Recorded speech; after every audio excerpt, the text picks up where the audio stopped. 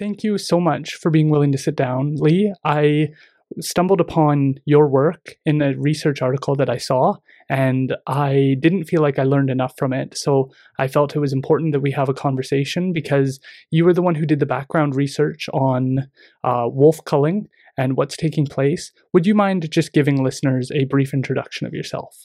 Myself, well, I was born and raised in California. Degree in wildlife management, Humboldt State University, 1970. Immigrated to Canada right soon thereafter. My first job, not really a real job, but really for fun, was guiding for big game up in northern BC, up along the Alaska Highway. So I guided for moose, caribou, mountain goats, mountain sheep. And you're a biologist. I'm a biologist, yes, a wildlife biologist. And how did you get started in that?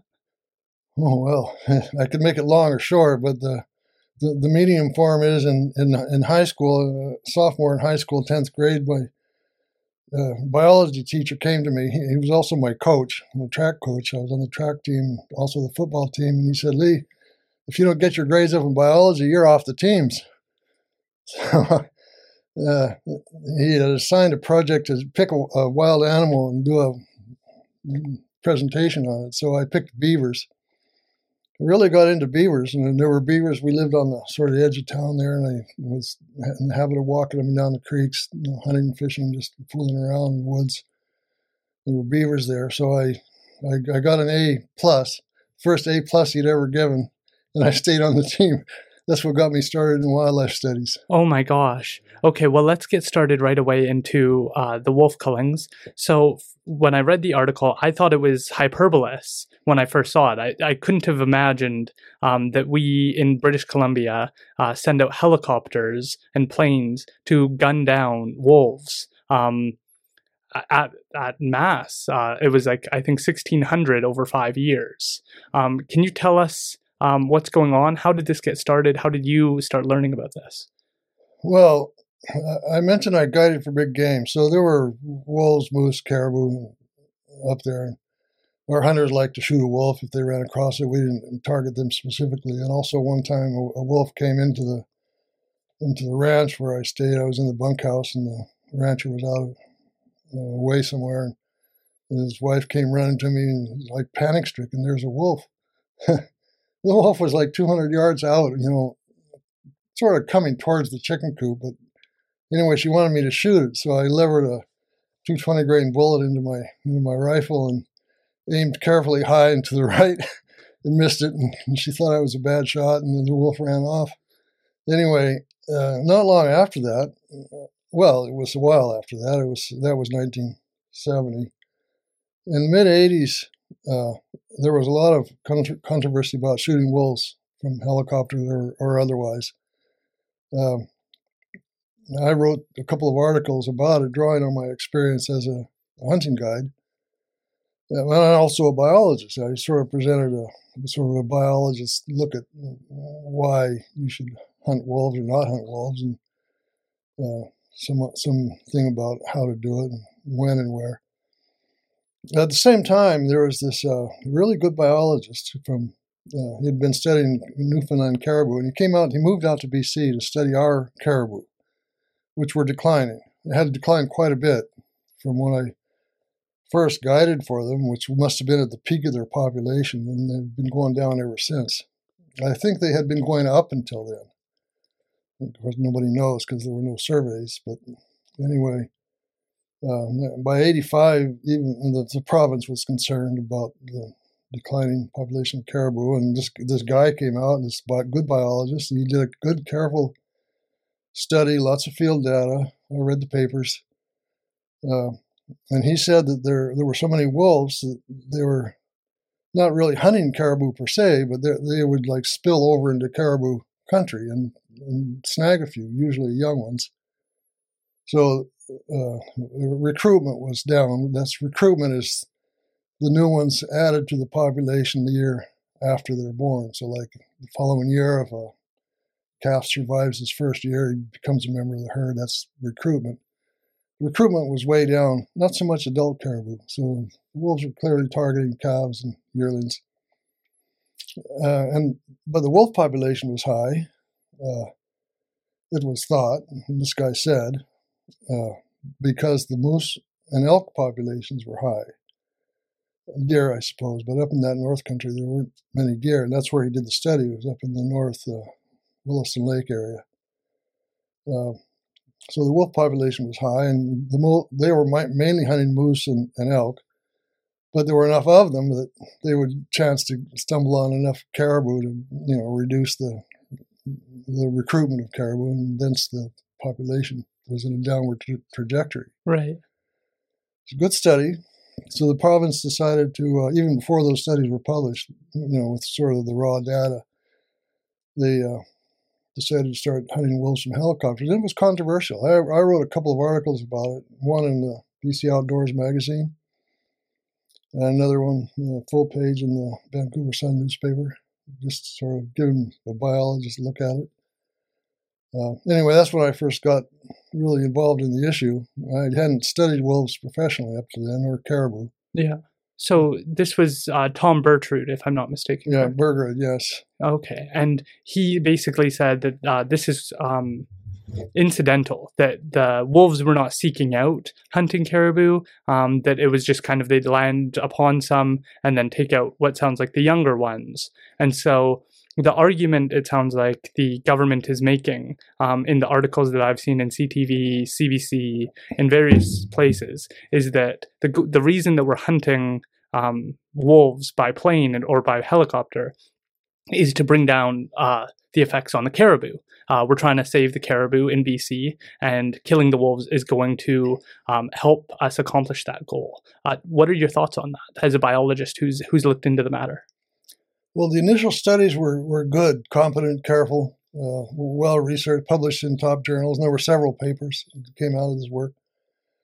The problem is, as I see it, first of all, it became like a paradigm for all the young biologists, caribou biologists that were coming out of university, and they also taught this idea in the universities. I don't think they took into account the 100-year scale trajectory of wolf populations. Be that as it may, wolves were high and probably increasing, along with the increasing populations of deer, elk, and moose. So that became the paradigm. But the problem is that the government and its consultants work for the government, or the consultants work for logging companies, basically, in most of our area, some oil and gas companies up north. They applied that idea like to the whole province, like the whole mountain caribou range. And mountain caribou, I'm only talking about the mountain caribou of British Columbia and Yukon, not other kinds of caribou that live in the Arctic or in the boreal forest. Anyway, that became the paradigm, but they applied it even in the Selkirk Mountains, where I built a cabin in 1971. It was sort of my dream come true to move to Canada and build a cabin in the wilderness. So I spent a lot of time there, back and forth, and that was sort of a home base, a place to leave my backpack, and, when I was canoeing, and my canoe when I was backpacking. And I was working all over the Arctic, so I had to have a home base. But so I saw caribou, and they came down every year in winter time, and then again in spring. You'd see them down along the highways. And there were lots of caribou up in those mountains. The loggers ate them all the time because the loggers would fell a bunch of trees, and the treetops would be lying on the landing, the log deck, or the woodland landing where they pile the trees, and then the caribou would come out to eat the arboreal lichens off the trees, lichens. That's what they live on, is arboreal lichens, the kind of lichen, the hair lichen, that grows in trees. So there were lots of caribou then, but then they were declining. I thought they were declining. I had an article in, I think, 75 or 76 in BC Outdoors about, asking whether caribou were really endangered, should be listed and such, and explaining why. And that got into this whole idea that the habitat for moose, deer, and elk is like open and semi-open, with some patches of nice mature forest, but a mosaic of open areas, natural meadows, farmland, logged over areas, and burned over areas. And it's been known since the 50s that fires and perforce logging, which also destroys forests, are bad for caribou because caribou really need this mature old growth forest. They need it in two places: in the low elevation, where they come down in wintertime. Here I'm only talking about this so-called southern mountain caribou, the Selkirk, Columbia Mountains, Purcell Mountains. That's what they call the deep snow caribou because snow builds up so deep. First of all, in the fall, they can't walk on it. There's just too much snow and too deep. So they come down to low elevation in the fall. But then in the high country, it's sort of a warm environment. It's below freezing, it's cold, and it snows, but it's warm enough that the snow settles and packs enough so the caribou can walk on top of the snowpack. And the snow might be 10 feet deep. So the caribou, at that time of year, which is midwinter, then they go back up to the high country in the subalpine meadows and patches of forest, Engelmann spruce and subalpine fir country. Excuse me. And then they browse on these arboreal lichens walking on top of the snowpack. They're basically feeding in the treetops. In late winter, it starts freezing and thawing, and the snow forms a crust. And the caribou can't walk on that crust. They break through. And it abrades their skin. I've actually followed blood trails where caribou are like trying to get out of that high country and get down to the low elevation, but they're breaking through the crust so much it's rubbing the skin off their legs. It's hard for them if they can't. But then they come down to the cedar hemlock forest, the low elevation, wet, moist forest, warm forest, and in the spring, and that's when it's starting to green up. The snow is already gone, especially along the sides of the roads and the avalanche paths. So that's where you would look for them. You'd see them on the road all the time in the 70s, and they're common. Excuse me. And in that area, there are no more caribou. They're gone. They've been chased out by, there were never any wolves there until about 1990, say. Not sure exactly, but my friend who hunted up in one of those valleys saw the first one anybody had ever heard of. And a year or two later, a neighbor joined the cabin in Galena Bay, which is on the base of the Selkirk Mountains. He saw one on the beach, and people started reporting wolf tracks.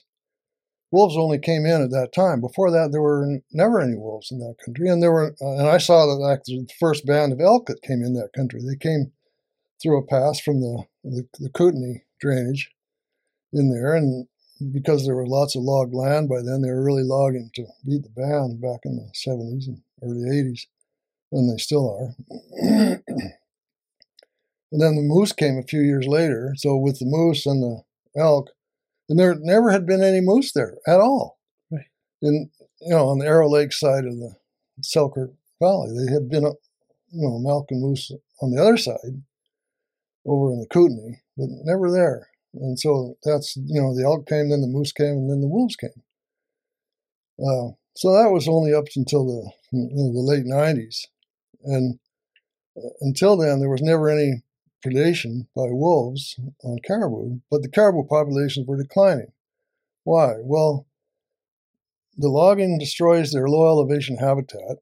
At that time, there were still lots of higher elevation habitat still there. There still is a fair bit, since the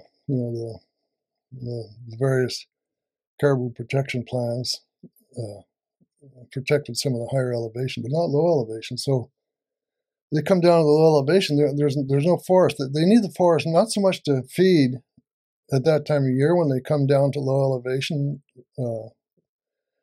fall and spring, but more they need the forest to escape the predators, which in that country was mostly cougars. Right. Cougars were taking a fair number, not a huge number, but some. And it turns out that, interesting paper, one cougar can learn to hunt caribou, and then that cougar will be responsible for lowering the population in the whole area. Wow. And then it trains its babies to hunt caribou also, and other cougars, living 10 miles away or whatever, they just hunt deer and elk like all the other cougars were doing. But anyway, that's a sideline. But that's the background. So the caribou populations were declining and been declining ever since. Okay, so from your understanding and your research, it looks like this is primarily due to the deforestation and impacting with logging. You've also mentioned like ski areas and ski trails and stuff like that as being one of the primary impacts. Then why are we killing these wolves in this way? Well, see, as I said, the caribou biologists growing up and coming out of university who are now, between your and my ages, they're like the mature senior biologists, whether they're working for industry or for government. They came up with this idea, and they can't shake the idea that wolves are responsible. And wolves are responsible for bringing down the recruitment in some areas, but not all areas. And that's only part of the story anyway, because, going back 20 years now, when the first paper started coming out about the impacts of snowmobiling and heli skiing on caribou, it harasses them. So they run around, they burn up energy in wintertime when they can ill afford it, especially the females who are carrying fetuses. And it also chases them away from their preferred habitats, which is these high elevation in mid-winter when the snowmobiles and skiers or heli skiers are out. They're up there in these little patches of subalpine fir and spruce eating arboreal lichens. Well, snowmobiles just chase them away, even if they don't mean to, because just, snowmobile coming up the valley. But in fact, I've seen areas in prime caribou winter habitat where there's not a meter of snow unimpacted by snowmobile tracks. Right. They're just so pervasive. And it's a huge industry. And, people love snowmobiling. I do too. I used to, I never did it for recreation, but I did use it for, wildlife surveys and related things. And it's fun to get out and, race around the snow and, no roads. You can go wherever you want. But, so that's the first thing. It impacts the caribou directly, but also indirectly, because it turns out that wolves more easily and more willingly will follow a snowmobile track up into the high country where the caribou are trying to hide. Right. And the when the snowmobile track freezes, it gets hard like rock, so it's easy to walk on, easier for wolves, not for caribou, because caribou break through. So you have this duality where the winter habitat is being destroyed by logging, but at the same time, in both high elevation and low, there's almost no low elevation forest left in that area, in any area, because the loggers harvest the more easily accessible low elevation forest first. Right. And that's common throughout mountain caribou range. So you've got the impact of increasing elk and moose and deer populations, increasing the wolf population, and then the caribou not having any place to hide from the wolves, either at low elevation or high elevation, and the wolves more easily traveling up to the high elevation. Maybe they just go exploring. They see, where's this track go? Let's go find out. And they get up there and they find some caribou. Yeah. So that has been the story. And that study that you mentioned, let me just explain the study. It has been this paradigm that the way to save caribou is to kill wolves, for a long time. So, that's, since 85 anyway. But it hadn't really been, there had been, one good series of studies up in the Peace River country. And then little bits of studies that sort of let the biologists infer that was the case there also, but not really any concerted study. So a colleague of mine, good biologist, I know him personally, he thought he'd draw together all the studies from all these different areas. And by the late teens, 2019, his paper came out. So his research was up to about the previous year, 2018. He looked at all the different caribou populations all over with the idea of showing whether or not killing wolves could save caribou. And his data showed that where they had removed wolves, the caribou population at least stabilized and in some cases started to go back up. But when I read it, I realized he'd made some major errors. And so many that as I read it, and I got his data tables and I constructed my own data tables from his and found some errors in the data. Let's not go there. Wouldn't have been fatal to the paper. But I realized that where the caribou populations were going down was in this, really dramatically, it was in this deep snow country. The government had tried to have a maternal pen. Shall I explain that? Yes, please. Well, if they're trying to protect, increase recruitment, then they need to protect the calves and yearlings. And one way to do that is to capture all the females who are about to give birth, put them in a pen, and let them give birth to their calves in this protected area with no wolves.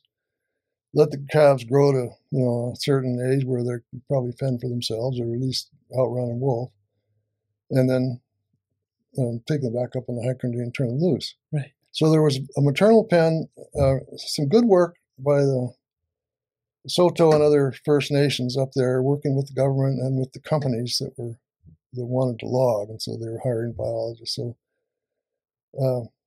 they were taking charge of their country, and they wanted to protect their animals. So they came up with this protection plan. This is in the Quincy-Zaw territory, up by I think it's between Chetwynd and Port St. John, those mountains. Right.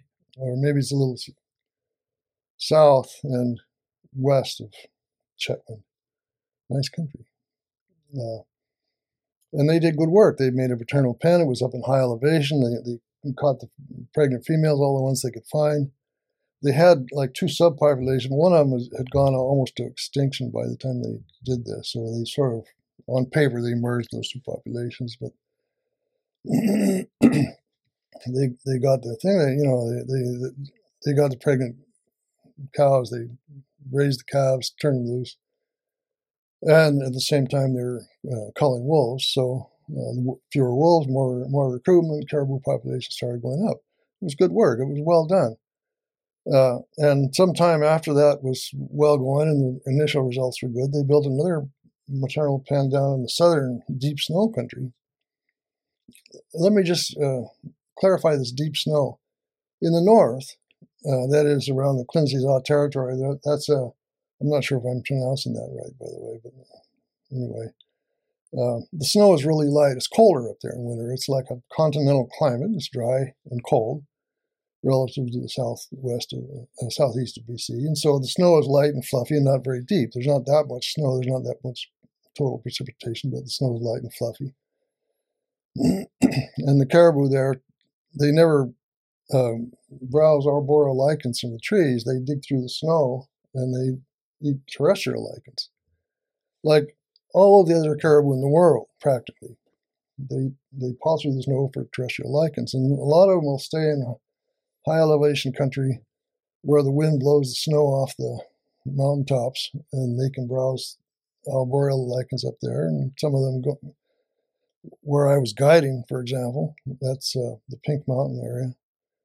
Those caribou would come off like en masse in the fall, late fall, and they'd go out into the muskeg and browse terrestrial lichens out there. And so every year you had this mass migration across the Alaska Highway. It was really easy to shoot a caribou. The hunters would go up, and this is early 70s I'm talking about, the hunters would go up, just line up along the Alaska Highway and wait for the caribou to come across. Wow. I was one of them. And it was migration that was amazing. It wasn't tens of thousands, it was, dozens. Yeah. So, but still, over the course of a winter, it would be many thousands of caribou that would come across from the high country. But nobody was doing winter surveys, so they didn't know if those northern caribou if some of them were still in the high country or not. They assumed that they all came out and migrated fairly long horizontal distance. So this is not the same kind of the migration I described, this double migration where they in the Selkirk Mountains, where they come down twice a year. They come down in the late fall and they come down again in early spring. This is different. It's a horizontal migration, and they're totally different caribou. In fact, let me digress a moment. Since about 2000, when caribou classification was sort of revised, actually there was a major revision in 61. I won't trouble you with that. But in 2000, the Canadian government, classified caribou all over Canada, really according to the ecosystems where they lived. The ecosystems were defined on a broad scale. So the Southern Mountain ecozone was from basically Fort St. John all the way down through the Cordillera, the mountains of British Columbia. And then the Northern Mountain ecozone was all from there all the way up through the Yukon. Right. So those caribou were classified that, and one of the caribou, the Southern Mountain ecotype, as they called it, was classified as threatened. It turns out that was an error in that classification. It didn't take into account the genetic relatedness of the caribou, the ecosystem, the habitat, the behavior, or anything. It was just based on these very large scale ecozones that had been defined for some other reason. Well, since then, there's been a lot of research, including genetic research, to show relatedness among caribou population.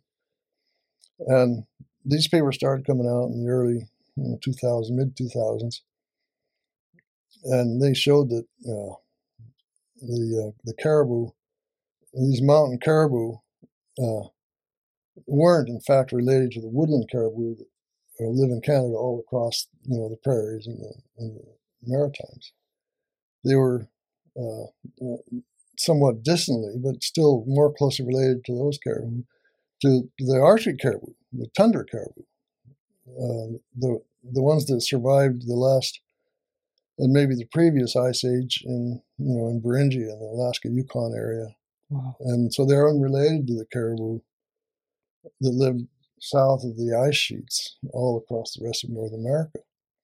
So these mountain caribou were really not related, but according to this 2000 era classification, there were two kinds of caribou, Northern Mountain and Southern Mountain. But this more modern research with genetic, behavioral, and ecological showed that there were three kinds of mountain caribou: Northern Mountain, a Southern Mountain, which were both of these Beringian lineage. That's Beringia is the area of Alaska, Yukon, and eastern Siberia that was ice-free during the last ice age. So that's the Beringian lineage. And then there was another population of caribou that the geneticists defined as Central Mountain caribou. They turn out to be a kind of a hybrid between our other mountain caribou and woodland caribou. They're on the other side of the mountains, the eastern slope of the Rockies. Interestingly, these three types of caribou were all identified in the 1899, 1900, 1902 as separate species, and not merely subspecies or ecotypes, but actually separate species. So the mountain caribou, the mountain caribou was the southernmost in the Selkirk Mountains, was Rangifer montanus mountain caribou. The Central Mountain was Rocky Mountain caribou. It was a different species, and they remained as different species for most of a century. But this was not recognized by this 2000 era geographically. I'm sorry, I'm rambling a bit, but I think it's an important point. Yeah. It was not recognized by this 2000 era classification that was just geography based instead of lineage based or ecological or behavioral or anything. And so this has been known since the mid-2000s. In 2011, the Canadian Wildlife Service did a review of all the classification of caribou and the genetic data, the behavioral data, ecological data, relatedness among lineages based mainly on the genetics, and they defined these three that maybe not coincidentally, these three mountain ecotypes then went back to the original descriptions, Right. except that they weren't revised formally in a taxonomic basis. So they weren't given their old species names. They were just called ecotypes, still officially, even today, classified as subspecies of woodland caribou, which they're not even related to, at least not for the last 100,000 years. Right. So basically, like what you're pointing out is that, like putting out like one research study is not conclusive, and there's dangers in taking one and just assuming that this is what the new reality is, and we can just take this wholeheartedly and move forward based on it. You've kind of pointed out with certain research that there's nuance to it, and that if people aren't careful, if they make assumptions or if they breeze over certain data, that we can make a lot of big errors. And it's very concerning, and it sounds like you've been able to see just smaller errors that are important, that are relevant to our understanding of what's going on. Yeah, you've actually said it more distinctly than I did. So that's right. So this 2019 study, they ignored these different kinds of caribou or their different kinds of habitats, behavior, ways of living, arboreal versus terrestrial lichens, just lumped them all together. And also lumped areas with different kinds of different mixes of predators, as I mentioned earlier, and they actually ignored more than half the populations of mountain caribou that they could have included in their analysis. And it turns out the ones they ignored were the ones that didn't fit their hypothesis. The way to kill wolves or the way to save caribou is to kill wolves, because there were a lot of populations where they had removed wolves, but the caribou population still went down. And they had included one or two populations like that, but they had ignored these other caribou. So there was a fundamental flaw. There were other fundamental, really, I think, fundamental flaws. The study purported to show that the amount of good caribou habitat, which they equated to, forest versus non-forest, was not a factor. But they used invalid metrics, invalid data for what was caribou habitat, unaccountably, because data were actually available. They ignored what we call in science and in statistical analysis confounding variables. That's a variable that might influence the results that you should account for in your study design. So they ignored the impact of snowmobiles, which from 2000, when the papers first started coming out, until now, it's just gone up exponentially. Literally, if you look at the data, it is an exponential increase in snowmobile use. And of course, the local chambers of commerce love it, and tour guides love it, and it's good for business. So good, in fact, that the provincial government just refuses to even talk about limiting snowmobile use in critical caribou habitat now. In 2000, let me just backtrack a bit. In 2008, the province came out with a new caribou recovery plan. Total disaster. 9 populations have gone extinct since they came out with this plan.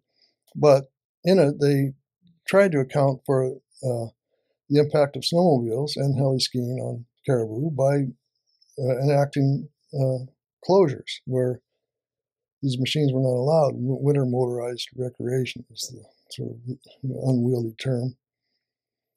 But from when the science team that they had developing this plan, they made these recommendations based on keeping these snowmobiles and heli skiing out of winter critical habitat. But the negotiated boundaries of the closures were much less than the science team had recommended, because they just didn't want to restrict the use of snowmobiles because it was so important to local communities economically. Then the other flaw about that was the closures were mostly ineffective. There was no enforcement mechanism. There were several other reasons. I won't bore you with the detail about why the closures were ineffective, but they were, and demonstrably so. Anyway, this 2000 study didn't account for that. So my colleagues and I sort of redid the study, reanalyzed the data, found totally different results, and published a paper saying that the study was flawed. Well, that doesn't mean it was wrong, just because they failed to prove to our satisfaction that their central hypothesis that if you kill enough wolves, the caribou will be protected. It might just be that they failed to prove it, and a properly designed study would show the same thing. Right. And that's basically what they said was, and they've published some papers since, to their credit, correcting the errors that we identified, though they didn't give us credit for it. And they go on saying this, but they're careful not to apply that too much, like in southern areas. The southern Selkirk caribou herd was dwindling, but through the 2000s, there were still dozens of caribou in that herd, even though it had gone down quite a bit. This is right on the border. Well, they went extinct in 2018 after they had killed all the wolves. So it didn't work. Yeah, they killed all the wolves, and the population still went extinct. Right. And this is just an anecdote, but if you look at the data, especially throughout the southern, mountain area, southern mountain caribou area, there's just no relationship at all with killing wolves and saving caribou. Right. Caribou were going down anyway. Can you explain why it's so important that we save the caribou? Can you just give us like an understanding of what the value they bring to the ecosystem that listeners might like? I've never seen a caribou. I've never interacted with one. It's hard to develop that relationship with something when you don't have a good understanding of what they are and how they live and how they impact their ecosystems. But you do recall the image on one side of the Canadian quarter, right? Yes. It's a caribou. Right. And that's because caribou was so important to the founding and development of modern Canada. Well, the colonial period, but also the pre-colonial period when throughout the country, the First Nations people always lived on caribou. They hunted them, they ate them, and they had myths about them, and I don't know, maybe I shouldn't say myths, but they had stories about the caribou and how they related to the people. And this is, I worked with First Nations people all over this country. Well, all over the western and northern parts of this country, and they all had, deep regard for caribou. Anyway, if you never saw a caribou, well, first of all, I'm sad to say you probably never will. Although if you go up north, northern Yukon, far enough, northern BC and Yukon, you still can see caribou. There still are some there. They're still hunted in some parts of northern BC.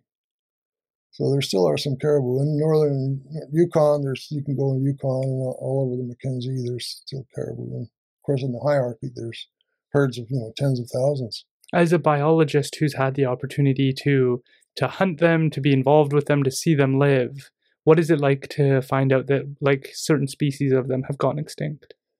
Well, here's an example that's close to me. I told you that I used to see them all the time after I built my cabin, and just driving around the logging roads, even the main highway. There were always caribou there, in late fall.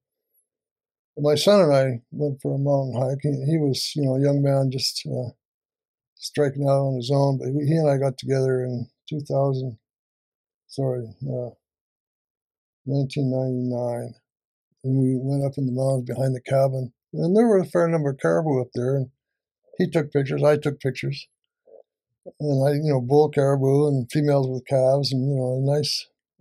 This is right behind our cabin, and it's up in the high country. Well, he treasures that time. He knows he'll never see a caribou, and his son, my grandsons, my granddaughter, they'll never see one. Not around there anyway. They have to go up to the Yukon to see a caribou, because there just aren't any left. That whole big block of mountains where my cabin is, aerial monitoring of caribou population shows that there's none there. And they've just been chased away by the heli skiers and snowmobilers, and a few have been eaten by wolves, although that's hardly been documented in this area. A few have been eaten by cougars. That population is still hanging on, but it's not in that block of mountains. It's further back. There still are about 24 at last count. Right.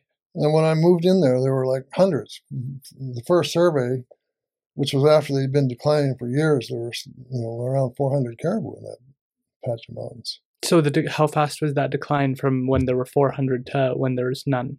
How long was that period? That's about 20 years. That's amazing. Yeah. So in that population, that's now the southernmost population of mountain caribou in Canada, and there are about 24 in that population, where there used to be 400. And further to the south, another population, southern Selkirk population, is gone. Southern Purcell population gone.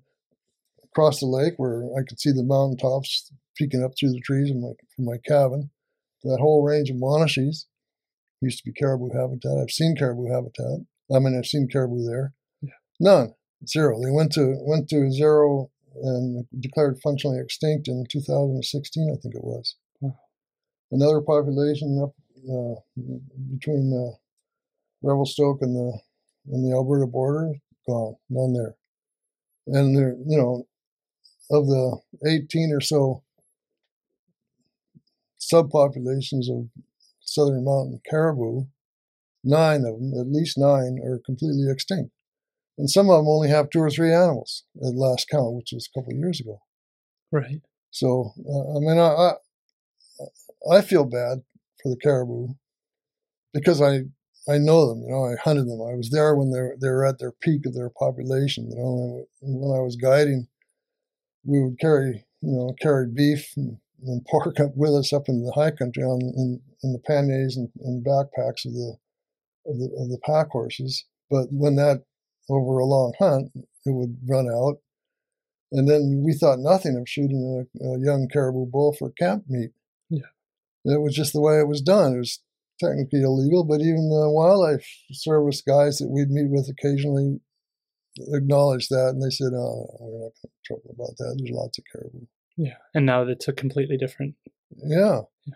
It wasn't long after that they began closing the hunting over most of the province, including the area around my cabin in Selkirk. All that area has been closed for almost 50 years now. But still, the populations are going down. And like I said, they're still hunting them in the north, where there still is huntable populations, and there are some guides and outfitters that make a good living taking clients, and there are some clients that are very happy to have a chance to shoot a caribou. I just think it'd be a shame to lose the caribou. I mean, we have lost so many already, so many like whole subpopulations. Yeah. I think it's completely possible that we'll lose the whole of the southern population, which this genetic research shows are unique. They're not part of this so-called, southern mountain ecozone that the government defined erroneously in 2000. Yeah. They're unique, and we're going to lose them. And sooner rather than later, I think in my lifetime, I'm 70, I'll be 75 soon. That's how long I think the last ones will last. And let's get into what's going on with the government's kind of handling of this, because and I think that this is where it's important for listeners to understand, there is a process in which the government, like we talk about studies and we talk about research, and that makes people feel good that research is taking place or something like that.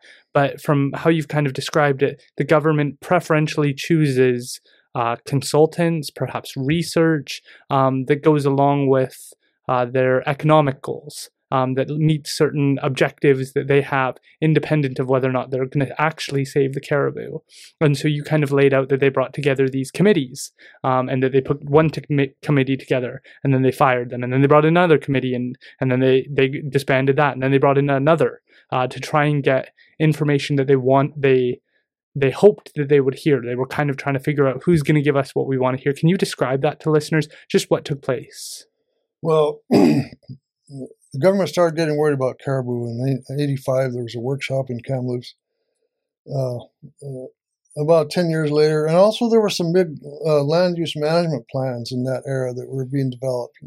What do they call them? There was an acronym for it, I forget anyway. Land use management plans being developed, and so they put together this science team of biologists, and so the first caribou recovery plan was, I think it was dated '95 thereabouts. And they did actually protect some areas. They drew lines, around high mountain caribou habitat, and not low mountain, because they didn't want to take away the fiber for the pulp mills and the sawmills. Anyway, they recommended that they seriously curtail logging in critical caribou habitats. Well, the government didn't like that, so they put the report on the shelf, buried it as deeply as they could. No, I have a copy. What do you mean when you say they buried it? Like, well, I'm being a little flippant. They just ignored it.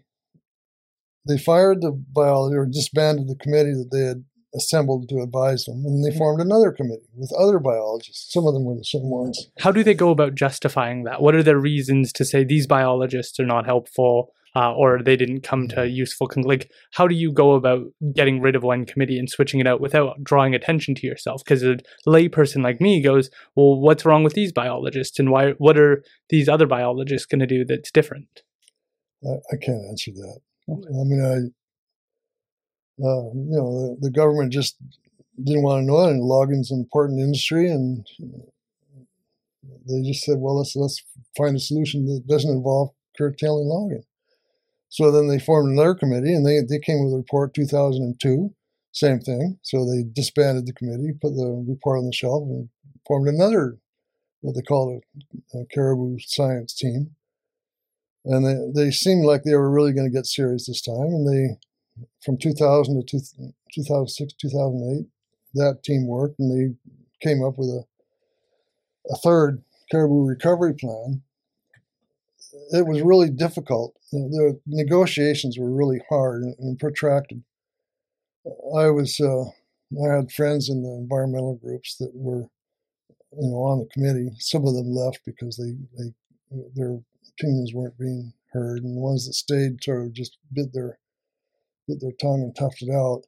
Negotiations were really hard. The logging companies, they had representatives on the committees, and there was like a main committee, and then there was a political committee, and then a science committee, and then regional committees, like for every herd, every group of caribou herds. And they did their best to come up with a good plan. And in the area behind my cabin, it actually wasn't too bad. They ended up saving a fair amount of caribou high elevation habitat, mainly because the Valhalla Wilderness Society and 2 or 3 other wild site, I forget which environmental groups, they really dug in their heels. And they were about to lose the whole thing, and then politically, I think that the government just said, well, no, let's give them that. It's high elevation. Timber's not worth much anyway. But the process was constrained politically. The marching orders in 2006 were to not have a plan that reduces the amount of logging.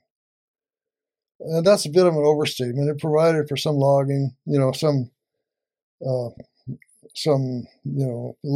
potentially loggable stands of forest being protected as caribou habitat. But overall, there was like a zero net loss. A no net loss policy was given to them at the start in 2006, where they weren't, the government at the political level wasn't willing to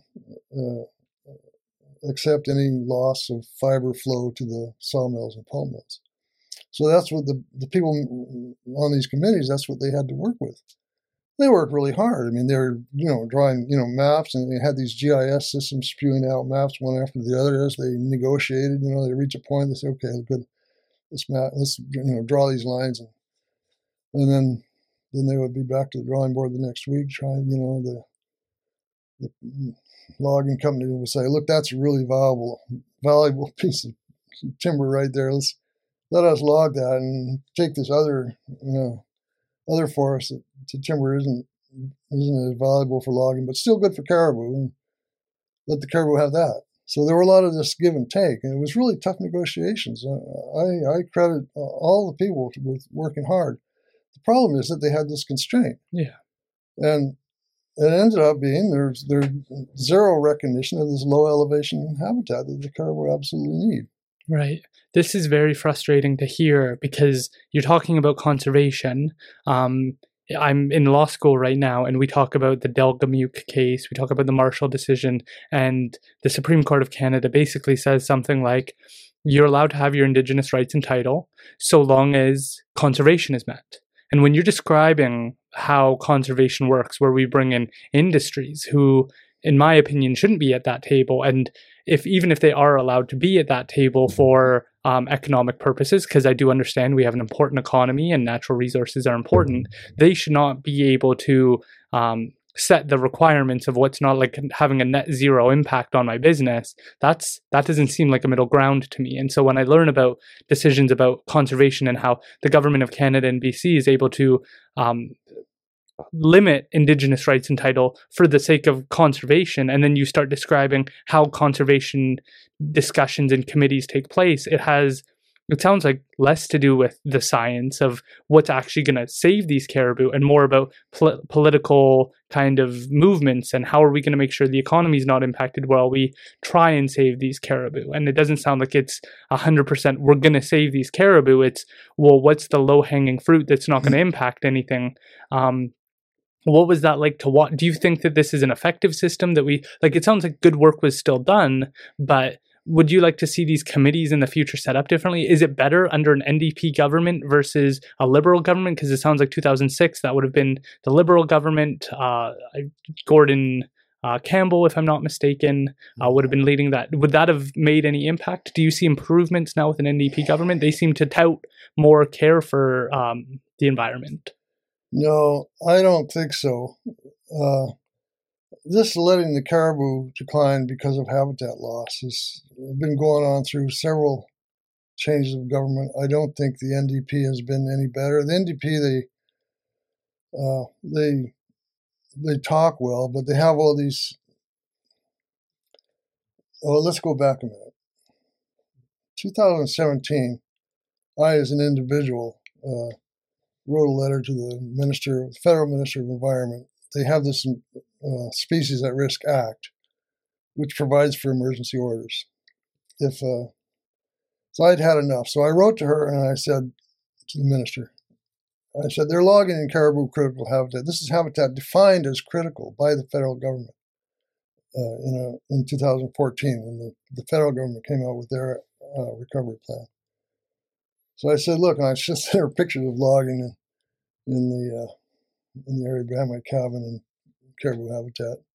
I asked her to do an emergency order and stop the logging, and also stop snowmobiling and some other, just those two, snowmobiling and logging. Well, two other groups, I was an individual, but two groups of environmental people about the same time were developing similar requests for orders. We shared notes, I have to tell you. One up north and one in the south. Valhalla Wilderness Society was one. So the minister received these three requests for emergency orders to stop the logging and snowmobiling in critical and federally designated critical caribou habitat in several areas up in the southern caribou country. Well, to do that, the Species at Risk Act lets the federal government do it, but to do so, they have to step on the province's toes. And then there's a process that has to go through. So right away, the feds contacted the province. I don't know what they might have said. I've sought the correspondence through Free Access to Information Act. They delayed, and finally sent me all this redacted stuff that I can't even see who was writing to whom. Anyway, they consulted with the province, and the province realized that this is a really big deal. If the feds have to step in and give these emergency orders, that's going to be a big impact on our snowmobiling, heli hiking, and logging industry. So the province then seemed to get serious, and they formed a committee. They worked with the Saulteaux First Nation up north, not just the Saulteaux. There's two or three bands involved. I forget all which they were. It was led by the Saulteaux, I think. And good people. They worked hard. They put in, I told you about their maternity pen and wolf calling. Those are northern caribou. They're not even southern mountain caribou. Anyway, the government started developing this, both governments, mainly the province, led by the province. They started negotiating an improved recovery plan. And they first had a formal agreement with those First Nations up north, which they saw as a critical way of proceeding, which was right and proper. But to do that, they delayed dealing with the southern herds or the southern peoples whose territory includes those herds. But then they started working towards an overarching agreement, which they finally signed, I think, about a little less than a year ago, for these southern areas. But then now they're working on like herd-specific plans. So the umbrella agreement covers general principles, and then they have to have a plan for each herd. Well, in the process, they're completely ignoring my paper that said that this previous paper was flawed, and that killing wolves might not be the best way to save caribou, and that there are, in fact, other ways that whether you kill caribou or kill wolves or not, you still have to do these other things, otherwise you're going to have no caribou. And those other things are habitat protection and limiting winter motorized recreation in their habitat. Right. So I think I'm kind of rambling about and getting to the answer to your question, but no, I don't think it's the Liberal or Conservative or NDP government that is the solution. What I think is the solution is let the First Nations people manage the wildlife and the habitat in their territories. They'll do a much better job of it than, frankly, the provincial or the federal governments will. And we've shown that already in the Quincy-Zaw territory up north. Those are Dene people. Yeah. So it doesn't look like forming these committees is very effective. And the other thing I'm kind of getting out of this is that there's a problem with not bringing in people like yourself. Like, you've worked with various organizations as a biologist. Why aren't they consulting with you? Like, when I'm reading these interesting articles about, and they're referencing your work of, there's no statistical evidence to support wolf culling to save caribou habitats. You've helped inform, it sounds like, even though they didn't give you credit, they've given you credit for, like, they've followed your work, but they have not acknowledged your involvement. Why aren't they bringing in individuals like yourself who've been working on this, it sounds like, for about 20 years now? You've been at least monitoring the situation. Whether or not you're coming out with papers every year, irrelevant. You've been monitoring the policies that are taking place, what you think would be genuine solutions. You propose papers, you help address the problems that are going on. Why aren't they saying, hey, Lee, you gotta get in here. Let's figure out a plan to save these caribou. That seems to be why we're investing all this money in all these consultants. Let's just get it done. Let's make sure that we at least have the caribou into the future. What's going on? Well, I'm afraid I've burned a few bridges, made, I don't know, not enemies exactly, but I'm sort of persona non grata in this fraternity of caribou biologists. It's not that they don't think that I'm right, myself and my co-authors. There's been enough follow-up work showing that our paper criticizing this previous paper was completely valid. They don't want to hear it. They don't want to hear the message. And it's not so bad. It's not like shooting the messenger. I mean, I'm a good biologist. I have a good reputation. My biologist can't be ruined by people getting mad at me. I still publish in journals. But the people reading the journals, they agree with me. The academics, the scientists in the universities who are working on these problems, we're all in agreement about what the problem is and what the solutions are. The government just doesn't want to hear it. So they don't want to hear me. I just don't understand how you can, like, why even bother? Why even tell people that you're trying to save the caribou then? As they've implemented plans in place, they've failed, they've killed wolves by helicopter, which I'd like to talk more about. But they've done the things and it hasn't worked. You've said that they've gone extinct since bringing in these policies. So why even waste their time trying to say that they're trying to save the caribou? Why even have any committees at all if they're not going to have any impact, if they're not going to hear from people like yourself? Like, I have trouble understanding why even give the lip service at all. I couldn't have said it better myself. But basically what it is this, the federal threat of these emergency orders was so profound.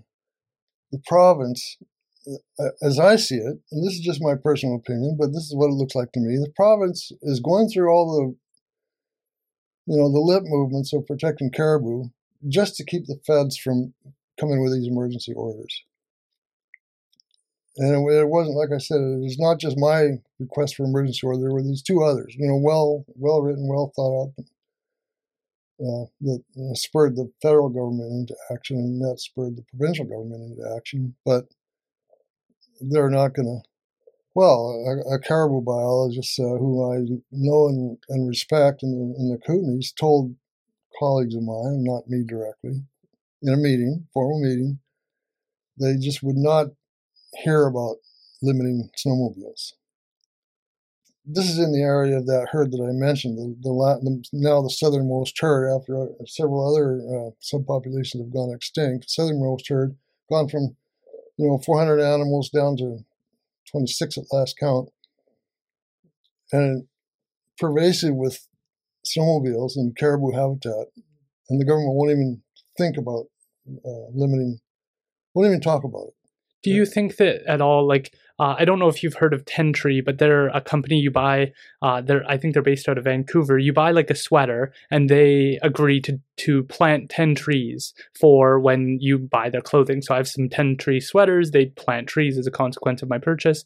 Do you think there's I think of people who go snowmobiling, who enjoy these recreations. I'm sure that regular consumers that are enjoying these experiences, they don't want to contribute to the death of caribou or the extinction of caribou, all for them to go riding. Is there a way we can take their money and invest it and have them pay a little bit extra when they go snowmobiling or when they go heli-skiing, and have that money dedicated towards protecting the caribou so that everybody wins? They get to have their snowmobiling and their skiing, and we take some of that money and we protect the caribou. That seems like an easier solution than convincing government officials, who are usually hoping for purse strings, to make some difference, to actually address this issue. Because as a consumer, if you start warning people, hey, you do this, you're going to make the caribou extinct, there's going to be a little bit of guilt there on everyday consumers like myself of like, I don't want to be a part of that. I know that we're losing biodiversity in the world, and I don't want to be a contributor to that. Do you think that that would be a solution that would perhaps persuade these big industries looking at building giant spaces for heli-skiing to say, hey, if you pay $20 more each time you come, we're going to put that money towards protecting the caribou? Do you think that that's a solution at all? That's an interesting idea, and the idea is well presented. I wish there were more people like you working on these problems. But let me ask you one question. Those 10 trees, where were they planted? Oh, I have no idea. See, that's the problem. When I was a Cub Scout leader, and my son was in the Cub Scouts way back when, we had a program to plant trees. I think the Scouts did it every year for a while. And where we planted trees was, we had a hard time finding them in our neighborhood. So we went up and down the vacant lots. We planted trees all over the vacant lot, rights of way, and along the roadsides. Well, every single place we planted trees was later, not much later, subdivided, and those trees were gone. The federal government, as an election promise, they were going to plant, 2 billion trees? Yeah. Where? The thing is, where are they going to plant these trees? When you log, when you take down the forest, you're required to replant. And they replant. There's a vigorous tree replanting program in Canada in British Columbia. It employs a lot of people, and a lot of companies make a good living raising trees. And the timber harvest companies, they have to replant them. Less so on naturally burned areas that are outside of the commercial timber zone. Leave that aside. But anyway, within the commercial timber area, they're required to plant trees, and that's all, virtually all the caribou habitat is in those areas where the companies are planting trees anyway. Yeah. Well, the problem is not that they're not reforesting, so planting the trees isn't going to help. The problem is that they've cut down so many and so quickly that it's going to take, even if they stop logging completely in caribou low elevation winter habitat, it will still be 300 years until the forest grows up, and like the lichens that they eat are fairly slow growing. Right. They're a combination of fungus and plant. They're fairly slow growing. These forests that they're cutting are 250, 300 years old at a minimum. Well, that's a long time to wait until you've got caribou habitat, especially if you think caribou are going to be extinct in the area in a couple of decades. Yeah. Yeah, I'm hoping to have the person from Tentry on to explain more about what you're saying, because you're right, that we risk going back down a path of lip service if we let corporations basically say, look, we're saving the caribou. I would just say perhaps that you can have a little bit more optimism, because it's easier to see. You're saying that in the next 20 years, we could have no caribou left. And so if they're saying that they're helping with this, and then the caribou do go extinct, well, then they didn't really help. Yeah, that doesn't mean that the 10 trees idea is not a good idea. It's just not good for caribou. Yeah. It might be good for a lot of other, birds, deer, whatever. Yeah. But then there's there's the lesson of Brazil and the Amazon rainforest, where somebody maybe like yourself came up with the idea that if all the world's conservationists got together and paid Brazil to not log their rainforest, and Brazil could take that money instead of the tax money that would otherwise get from logging, although they don't get much because most of it's illegal, but that's a side issue. So Brazil actually accepted many millions of dollars from the international conservationist community to not log portions of their rainforest, the biggest rainforest on the planet. Yeah. Considered like a lung to the planet, right? Yeah, a lung to the... Well, then they get this new conservative, not tarring with that brush intentionally, but he's a conservative politician, Bolsonaro. He's really a pro-business guy. He dismantled all these agreements. And he turns a blind eye to the illegal logging. He permits more legal logging in areas where he dares, and then where he doesn't dare, he just has his people... He has actually dismantled the environmental and forestry management parts of agencies that would have caught illegal logging. We're catching illegal logging, right, and limiting legal logging to areas where it wouldn't do that much harm. So now, I just heard on the paper yesterday, there's been more logging of the Amazon rainforest in the past year than ever. Right. This is after the international community. And all the fires that were taking place, a year or two ago? Oh, yeah, those fires, they were devastating. And on top of the fires, now we're logging again. Yeah, and from my understanding, we do get a lot of pharmaceutical positive benefits from the Amazon, and it's so biodiverse, that there's a lot to get out of those areas. Yeah. This is much to the detriment of the Native people that live in those areas too, and they have themselves fought against logging and other encroachment in their territories for 100 years, and they're losing the battle. They don't like it. They're not happy, but there's nothing they can do, and even less they can do now with this particular president. Right. So it's they're losing their livelihoods if they don't leave their villages and go to Rio de Janeiro or Sao Paulo and get a job driving truck or whatever, then they're not going to be able to make a living from the forest because the forest is gone. So we talk a lot about climate change. It's a big topic for a lot of people. And part of climate change is the lack of biodiversity. So do you feel like it is a lot of lip service, or do you feel like there's a lot of good initiatives taking place that we can all be very optimistic about? Well, I'm of two minds. There's a lot of really good work that's being done. Theoretical work, and you've mentioned some ideas that have, and some of that's been put into practice. So there's practical work, like 10 trees is a good idea. And there's a lot of, if you go through the climate change and the biodiversity. By the way, you probably didn't know this. The International Convention on Biological Diversity, the Biodiversity Convention, was signed in my office. Really? When I worked for the Canadian Wildlife Service. I did not know that. Yeah. Well, they just needed Brian Mulroney acceded to the treaty on behalf of Canada. Yeah. In my office, signed the documents. Wow. And they just needed a space with a nice view out the window, I guess. Anyway, but I was involved in that, from a lowly sort of mid-level bureaucrat working for Environment Canada. Biodiversity Convention was a good idea, and there's been an awful lot of good work. Well, you've heard the COP26 or whatever on that relates to climate change. So there's been a lot of curtailment of greenhouse gases for climate change, and before that, we actually solved the ozone problem. 1987, the Montreal Protocol, where all the countries of the world got together and agreed to limit chlorofluorocarbons or to ban them. And at that time, there were holes in the stratospheric ozone layer, and you know all that story. So it's not that we can't do these things. We actually solved that one problem. What was that like to see play out from your perspective? Because I don't think I was. I wasn't born yet.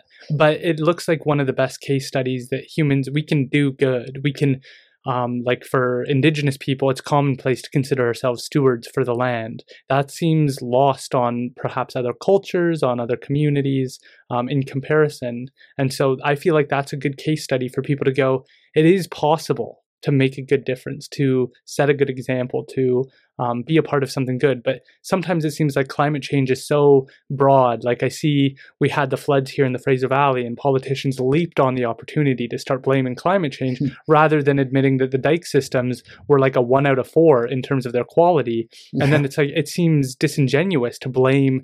And then you get people who are skeptical of climate change because they're like, well, the dikes were not repaired properly. And then you're saying it's climate change, even though if we look at the dikes, that's your responsibility as the government to maintain. Then we get into infighting because people are so confused on, is it climate change? Is it man-made errors and failures in governments? Do you feel like we're all on the same page and that good things are going to come in the future in terms of these steps? And what do you think of what happened with the ozone layer? Well, the ozone layer was a good success. I guess it was because it was only one industry and one chemical, and it was sort of easy. People could get their minds around it. Once they understood the physics, how the chlorofluorocarbons, this molecule goes up and it damages an ozone molecule, and then that ozone molecule is gone, but the chlorofluorocarbon molecule is still there and goes and damages, and that's what propagates. People could get their minds around it. The climate change is harder, but I've not understood why reasonable people and smart people resisted so long. I published my first paper on the effects of weather on the capacity of a particular West Coast environment in 1988. In that same year, I went to the first meeting of federal bureaucrats like myself and some sort of politicians sub one to deal with climate change. And these are federal bureaucrats. Somebody from Ottawa came and tabled some draft legislation that would limit climate change right now. You could use regulations to put a limit on how much carbon people could discharge, or carbon dioxide plus methane, depending on how it's configured. So that would have been easy. This was 1988. Non-controversial at the time, I assume, in comparison to now. Well, no, I wouldn't go that far. Okay. At that time, the government still didn't admit that climate change. It said physics looked like it was a possibility, but the data weren't in saying it was actually happening. That didn't come until 91, the first big international report.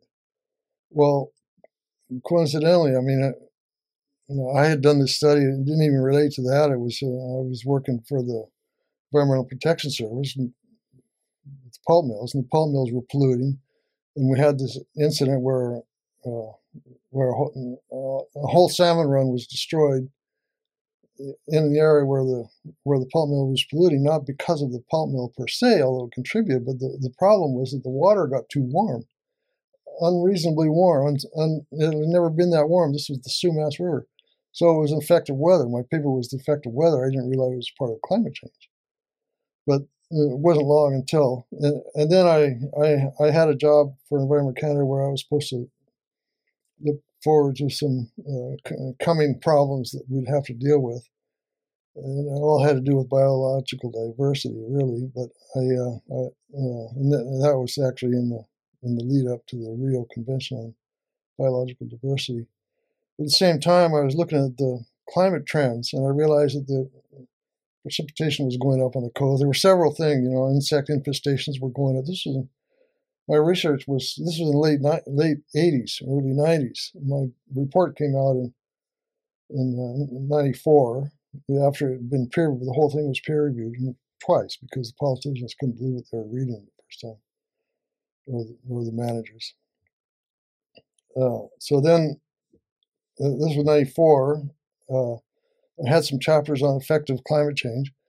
And then the government was going into the Kyoto protocol meetings in Kyoto, and they needed to be briefed. So some of us, myself and some others who could contribute, we actually wrote a book, a good big thick book on climate change projections and environmental response to the climate change, to the projections for BC and Yukon. I wrote the environmental response chapter. And so that was basically, it was published in 97, same year as the Kyoto protocols. Well, there was good science. The good science underlying the climate change projection, and good science underlying the response to the climate change protection. And we mentioned the Sumas River and the Abbotsford and Sumas Lake and the dikes. And that was like prominent in the thing, in the report. And most of it not by me. Other people, the dike experts, the river flow experts wrote those sections. So that was 97. And by that time, I had already had some years of looking at this climate change issue. And from then until, only 2 or 3 years ago, all the governments of the world basically ignored it or denied it. And then they had these climate change denial people saying that the science wasn't true, mainly, I don't know where they come from, where they get these ideas, but mainly in the States, but supported by the oil industry, who had a lot to lose if they started putting controls on emissions of carbon dioxide or methane. I don't understand why, since I wrote these reports, and I was only one of many biologists and meteorologists and physical environment specialists, it's been known since then. And why are we still now just debating it? And Canada has, I'm sorry to say, has just not been effective in developing their climate change plans. No government, not liberal, not conservative, in Canada, just completely ineffective. And they come up with all these ideas that I think are crazy. The tax structure. Well, the tax structure looked like it had a chance of working, but carbon trading credits and everything, and it's like your 10 trees. It's a good idea, but if it's not implemented right, it's not going to work. Yeah. And they're not taking it seriously. They're not taking it so seriously that they have to actually, curtail industry.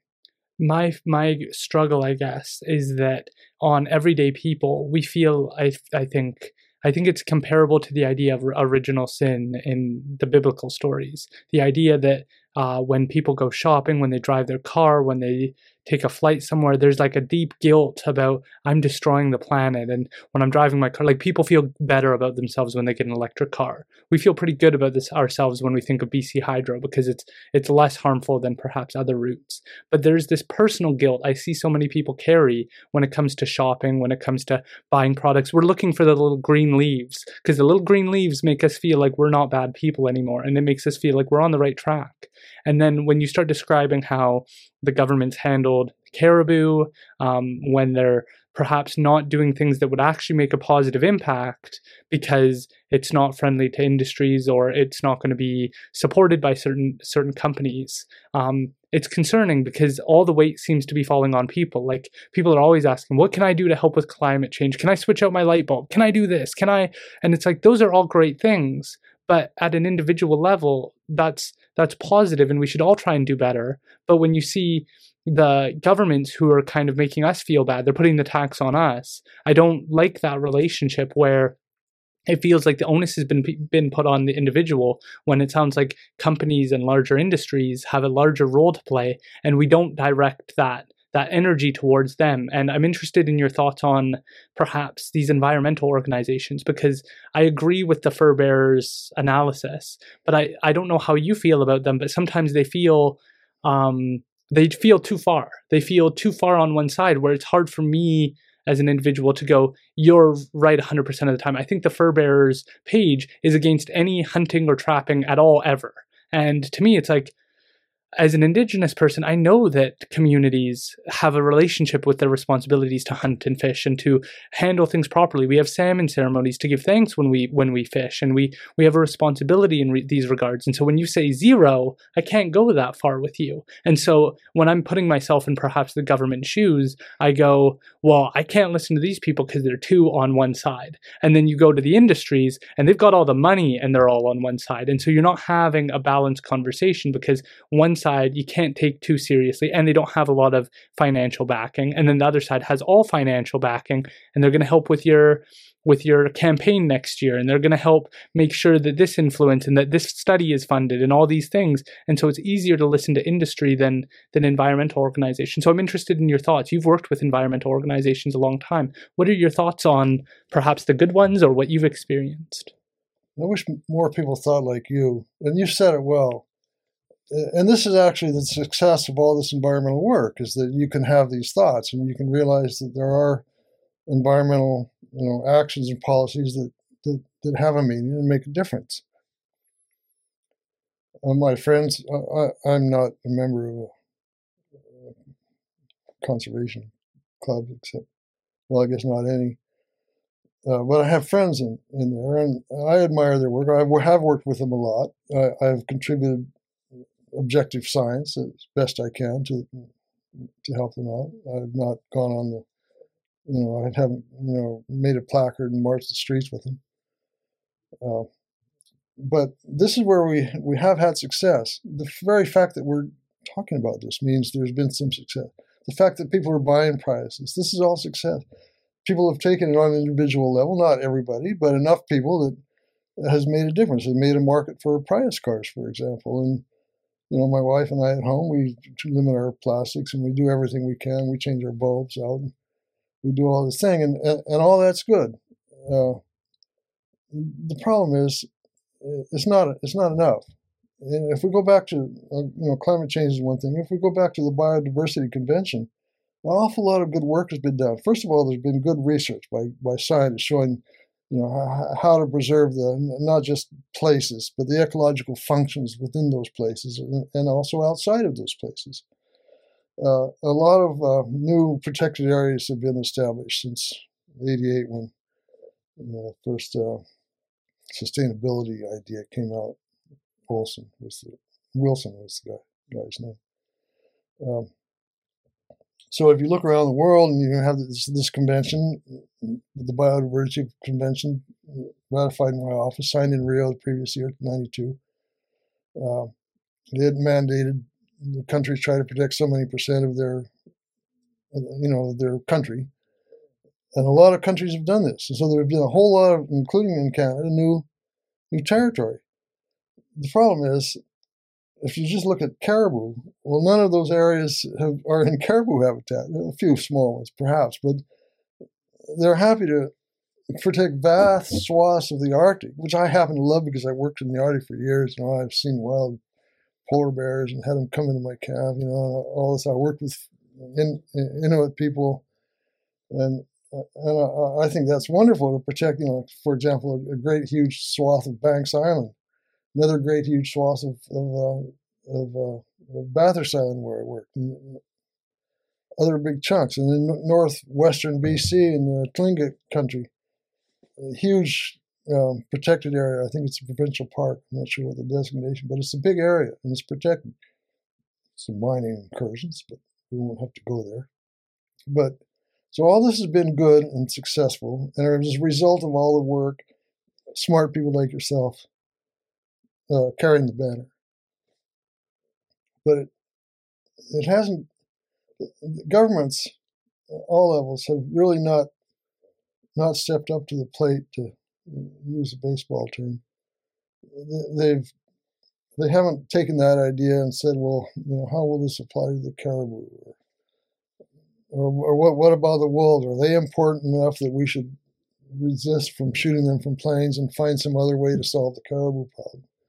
They haven't gone that far, and they're constrained because, I guess, of all powerful economics and powerful economic interests. Right.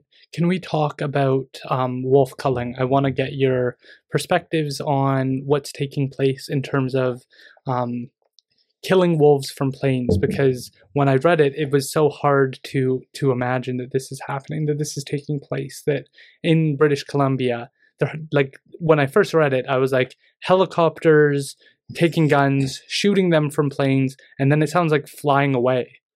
Like, to me, and like, I don't mean to lean into too much into just being indigenous, but like that goes against this relationship we have with the environment. And I'm sure that other people would like to have stronger relationships, but indigenous culture is very strong in that regard. We have responsibility. Like I just interviewed Sonny McKelsey, who's a Stolo historian and researcher, and he talks about the salmon ceremony and how we all share the first salmon with as many people as we can, and then we return the bones to the water, and we give thanks to that, and we say a prayer for that. And it's similar to grace in that regard of giving thanks for our food, that we would never go out and just murder on at scale a bunch of animals and then just leave and not do anything. And I think of the effects not only of just killing these wolves, which I think are admired and loved by so many people, but the research also shows that they impact mid-sized predators that allow for greater biodiversity across BC. They take out the mid-sized ones, so the little ones have actually a better chance of surviving. And so it's not just not helping the caribou. It's not just terrible for your ears or your eyes to have to read about what you're doing, but it actually has negative impacts to the biodiversity of the environment. And so can you explain how this came about and what your thoughts are on wolf culling? Yeah. First of all, let me tell you a story. I'll make it fairly short. I was in the Arctic. This is 1973 or 2, I guess. I'd hired this native guy, the Kikiza. That's Athapascan tribe. He and I were up in the high country, and the plan was to snowshoe down this river. I was studying beavers. I had a beaver study to do, so I was studying beavers, and we were going to snow down this river until spring breakup, and then build a boat and carry on down to a rendezvous place at a lake. Well, it was an ill-conceived idea, and totally my fault. No way I could have built a boat, even with a First Nations guy helping me. He just looked at this thing we cobbled together and scratched his head. Anyway, I could make it a longer story, but the short form is we tipped the boat over in the water still running with ice. Henry scrambled up the bank. I saw he was okay, so I swam down the river, trying to find our floating stuff and throw it up on the riverbank so we wouldn't lose all of our stuff, until my legs seized up and I just sank. And I came to leaning against a tree. I couldn't talk because, when you have severe hypothermia, your muscles just go numb. So Henry's laughing. He's got a fire going. He's thawing me out. He's got a fire, 3 feet away, 4 or 5. He's chuckling to himself. And when hours went by before I could talk, and I said, Henry, why are you laughing? We're in the hell of a fix. And he said, well, we're gonna travel like Indian now. And I realized at the time we were carrying all this huge amount of stuff with, food from the South that I was used to. And he wouldn't have carried anything. He would have just walked off and done this beaver study with nothing. So it was a few days.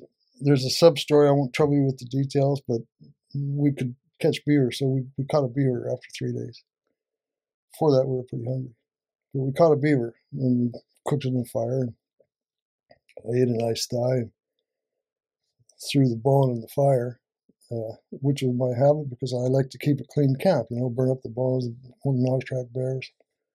Well, Henry leaped up, grabbed the bone out of the fire, and threw it in the river and looked at me like I was crazy. And he says, why did you do that? And then he realized he was talking with a Southerner who didn't know the way the world worked. And then he calmed down. He explained to me, no. The beaver spirit is important here. The bones go back. Sorry. Bones go into the river. He figured he'd save my life because if I had insulted the beaver spirit so badly, something horrible would happen. And he said that. Yeah. Anyway, that's just an old story. It reminded me of what you said, salmon bones into the rivers, beaver bones. Good for the beaver spirit to be back in the river, not all separated and burned up. Yeah. Anyway, I sort of got off the track, but the idea of how to shoot wolves from how to reduce the wolf population. Well, nobody likes the idea of shooting wolves from aircraft, helicopters, or you can do it from fixed wing too. But you have to land on skis and chase them into a lake. I don't think, considering all the ways you can kill wolves, I don't think that's the worst in terms of just being humane. As a wolf killer, if you want to be humane, that's as good a way as any. If your idea is to get rid of the wolves, I don't like it. Recently, there's been some talk among the caribou recovery people of having First Nation people get rid of the wolves, trap, hunt, whatever, but do it on the ground. It's a more natural way to do it. Anyway, the way the idea was presented, it's more natural. It's more humane. If the First Nation people do it, then it's sort of in keeping with their traditions, and they're managing they should be managing the land themselves anyway. And as I said before, I think that would be the salvation, is having First Nations take over the management, especially these critically endangered species. So, but whether it's more humane, I've seen wolves trapped in snares. I've seen wolves, leg hold traps. It's not a humane way to do it. But I think if you have to kill wolves, doing it from a helicopter is as good a way as any in terms of being humane. It's not cheap, but if you have a lot of money to spend, and you have a lot of money to spend because your logging industry is paying good taxes, your heli skiing industry is paying good taxes, the provincial I'm sorry, I'm getting a little cynical here. Anyway, I don't necessarily think that shooting wolves from caribou is the worst way to shoot wolves or to kill wolves. I just think that there's something dark about the people who have to do that and the disconnect that you have.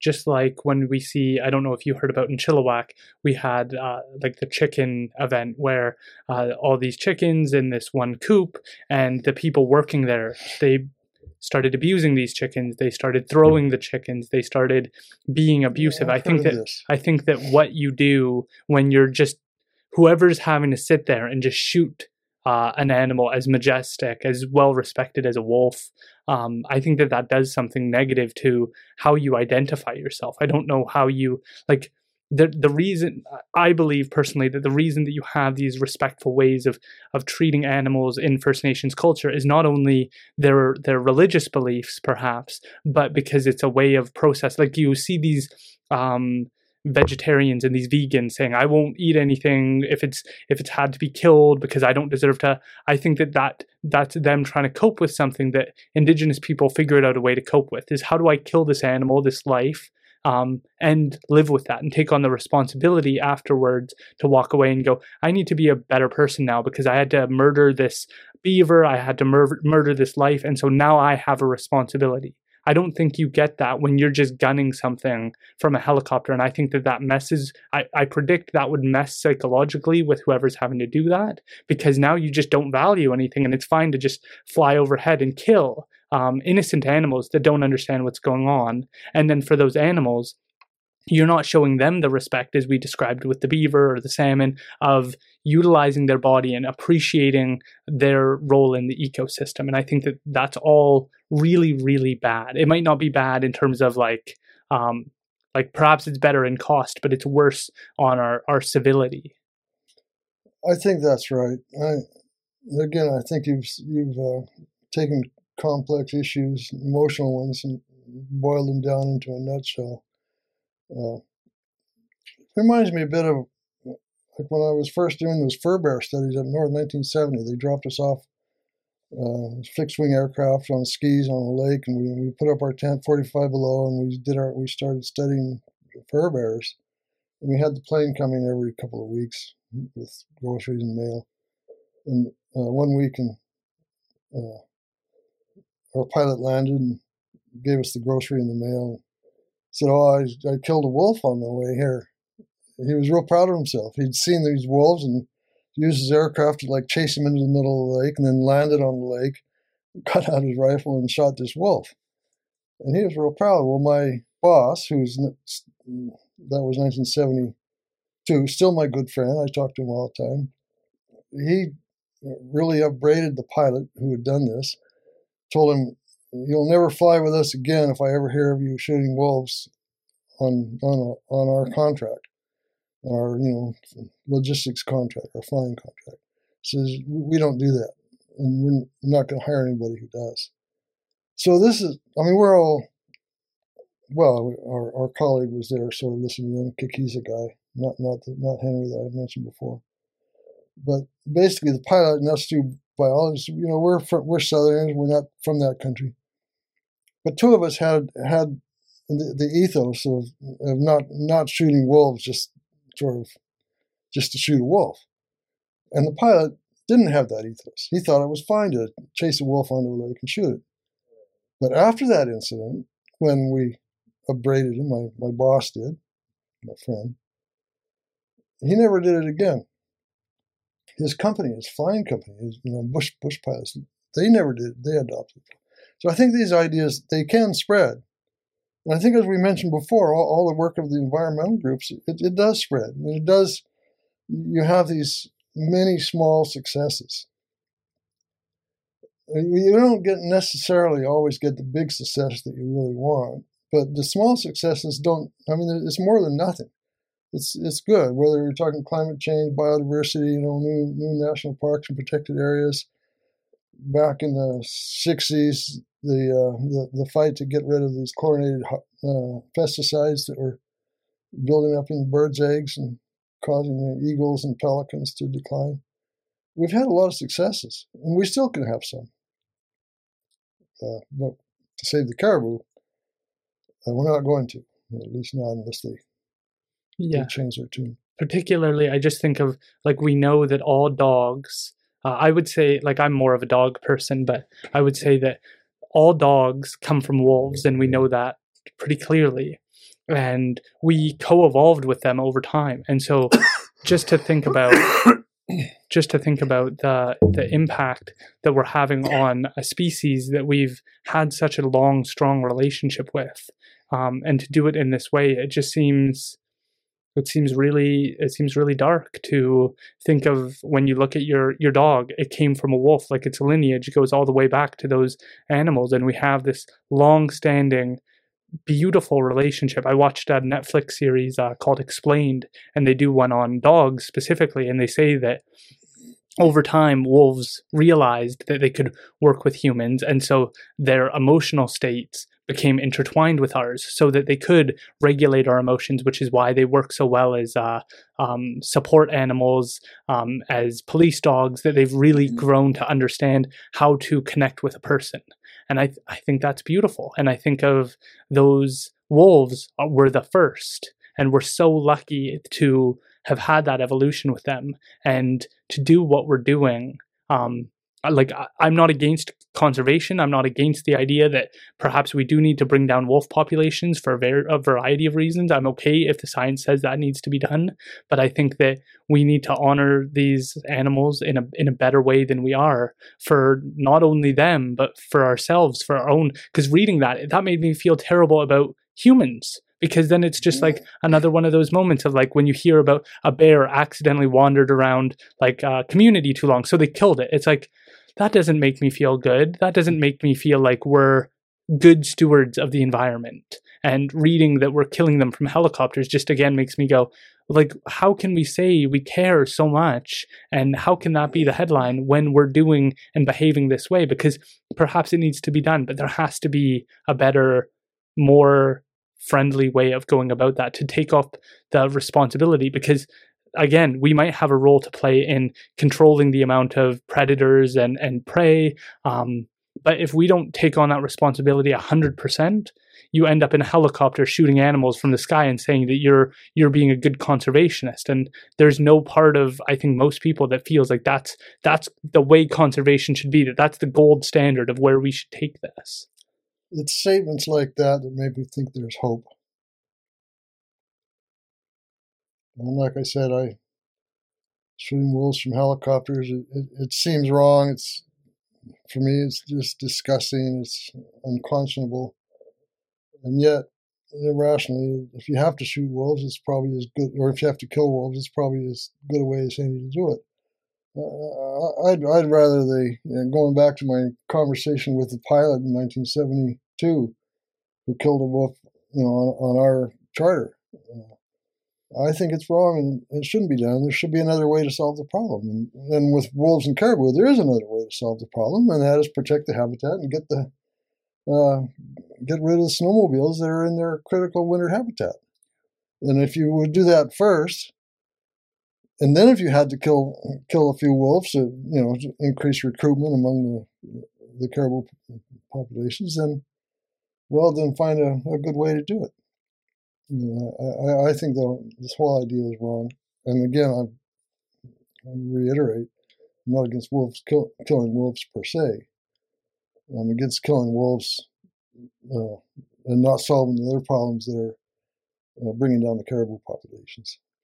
Absolutely. Can you tell us a bit about your background? Where did you go to school, and how did you kind of become a biologist?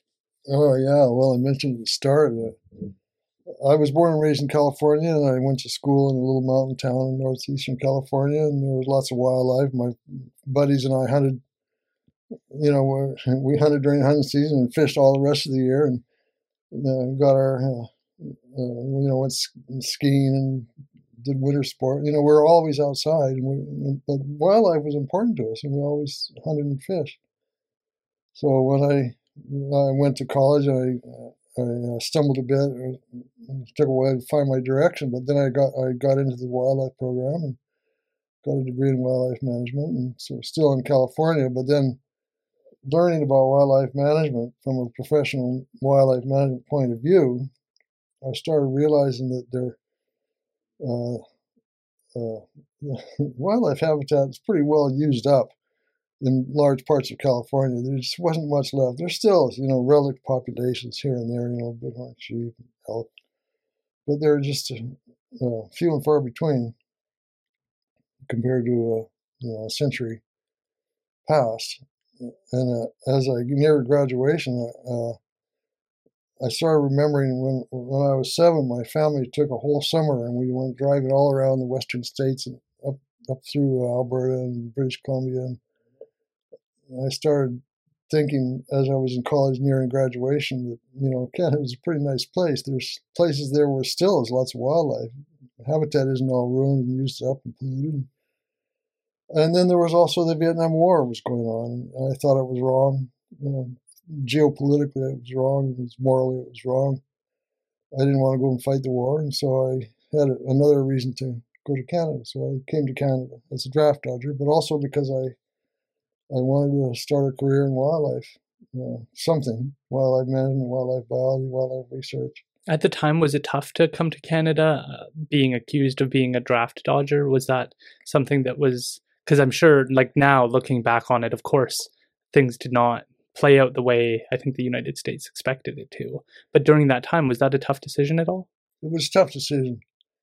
Not because I never got any bad vibes within Canada for my decision to avoid the draft and come to Canada. I did have some bad vibes among my family, who tend to be conservative, and colleagues in university and so on. But you make your decision and you follow your path. And I never had any regrets, and never, like I say, being in Canada, I never had any problems from that point of view in Canada. I had a good career. I worked for a series of consulting companies, and then went to work for the government and became a Canadian citizen. We don't have anything like the draft today, and I've never grown up with the draft existing. And in Canada, it's been used very, very rarely. I think only at heights in World War I and II. And so that's why I'm interested. Is I can't imagine that pressure from your family to do something like that. Like, we don't have anything like that today, where we would feel pressure to do something like that, and to have to make a moral decision for yourself in that regard, where the stakes are so high to go to another country and fight, or to have to figure out how you're going to handle this. It's like we don't have anything comparable today. No, thankfully. Yeah. It's not much I can say about that. Among my high school buddies, we're all on the track team, football team, good close friends, hunted and fished together. And we made different decisions. Some got drafted and went to the war. Some took officer training and, flew a jet or whatever. And some took alternative service, went to Alaska and worked in a hospital or whatever, and I went to Canada. Interestingly, I had a little get-together with this is sort of off the topic of wolves and everything. But no worries. A few years, 10 years ago, I had a little mini reunion with those guys, my high school buddies, who some had fought in the war, Vietnam War, and the ones that came back. And also the guys that went to Alaska and myself, we all got together. And even from those guys who fought in that horrible war, I didn't get any bad vibes from them for having gone to Canada. It's good. Not at all. Yeah, it's so tough to think about looking back in hindsight, because now it played out so differently than people would have expected. Because there's a part of patriotism, there's a sense of community, there's a sense of responsibility, and there's got to be so much pulling from you from all sides. And so it's good that you were, like, it sounds like you got some closure from that to be able to know and to put that decision to rest. I've had a really blessed career, to be honest. I've had, my whole life has been like a series of dreams come true. I told you I had, ever since I came to Canada at first, when I was 7 years old, I thought the idea of building a cabin in the wilderness was something I wanted to do, and I did it. I went to work as a wildlife biologist and, all around the Arctic and the North, and I did that, and it was a dream come true. And seeing the undisturbed northern wildlife, was a wildlife biologist's dream. I have to say, working with First Nations people was also a real treat. They were more or less undamaged. I don't know if that's the right way to say it, but the people up and all of them down to Mackenzie, were following their traditional way of life. And it was a big time of change for them because the Berger Inquiry was coming up and there were big changes. Mackenzie Valley Pipeline was going to bring big changes to all the communities. And we worked with those guys. Every time we started, say, my buddy and I told you about it, was my boss, but now my friend, both biologists, same age. Our modus operandus, we'd go into a village where we wanted to do a study, meet the chief, explain the study, asked to be introduced to the trapper who trapped in the area where we wanted to do our study. Of course, we were studying fur bears. He and I were. Others in the team were studying caribou or whatever. We were studying fur bears, marten, mink, lynx, beavers, muskrat. So then we'd meet the guy who trapped in that area, and usually we'd make some accommodation for him. He'd help us move our gear. He'd bring his dog team or whatever, his boat, move our stuff. He'd live with us. So I got to live and work with those guys, and that was a real treat. Just seeing how they lived, in the old days, seeing how their technology, how they manage their dogs, how they manage their toboggans, how they how they eat while they're on the trail. They make bannock, they dry fish, they bring along the dry fish, they bring along the dry meat, they collect things while they're out. That was a real treat. Another real treat that was related was, the Berger Inquiry was going on. Our studies were related to the Berger Inquiry, this Northern Pipeline thing. We were doing the environmental impact. So we met a lot of old guys and a lot of young guys. The chiefs were all old. They were like the sage elders of their communities. But during the time, the few years, 4 or 5 years that I did that work, in virtually every community, there was a turnover in the chiefs. And the old guys, and they had to go and make submissions to the Berger Inquiry. They had to give the benefit of their knowledge and wisdom to the Berger Inquiry about it's their land and it's their wildlife and how to protect it, what their concerns were. Well, there was a turnover, and who initiated, I don't know, but it was the same like every single village that we worked at. A young guy who had some education would become chief. Not young, not as young as you, of course, but guys in their 30s and 40s were becoming chiefs. And that was because the communities were realizing that you needed an English-speaking guy who understood the white culture, the Southern culture, the problems as well as the bad as well as the good, and could go to the inquiry. They also had these community meetings, not just in Yellowknife, but every community. So there was a turnover in the people, the elected chiefs. An outcome of that process, this was mid-70s, an outcome of that was the land claims. When having gone to the Yellowknife or attended the community hearing with Berger and all the lawyers and all the Southerners and all the big money people and all the engineering companies and the pipeline companies and oil and gas companies, and seeing what's at risk in their country, a lot of them started saying, well, really, and there were international things too. There was, well, I don't have to tell you about the international thing, but there was global ideas that people who are from an area and who can trace their lineage back to time immemorial should have a say in how the area is managed, and maybe should do the management themselves.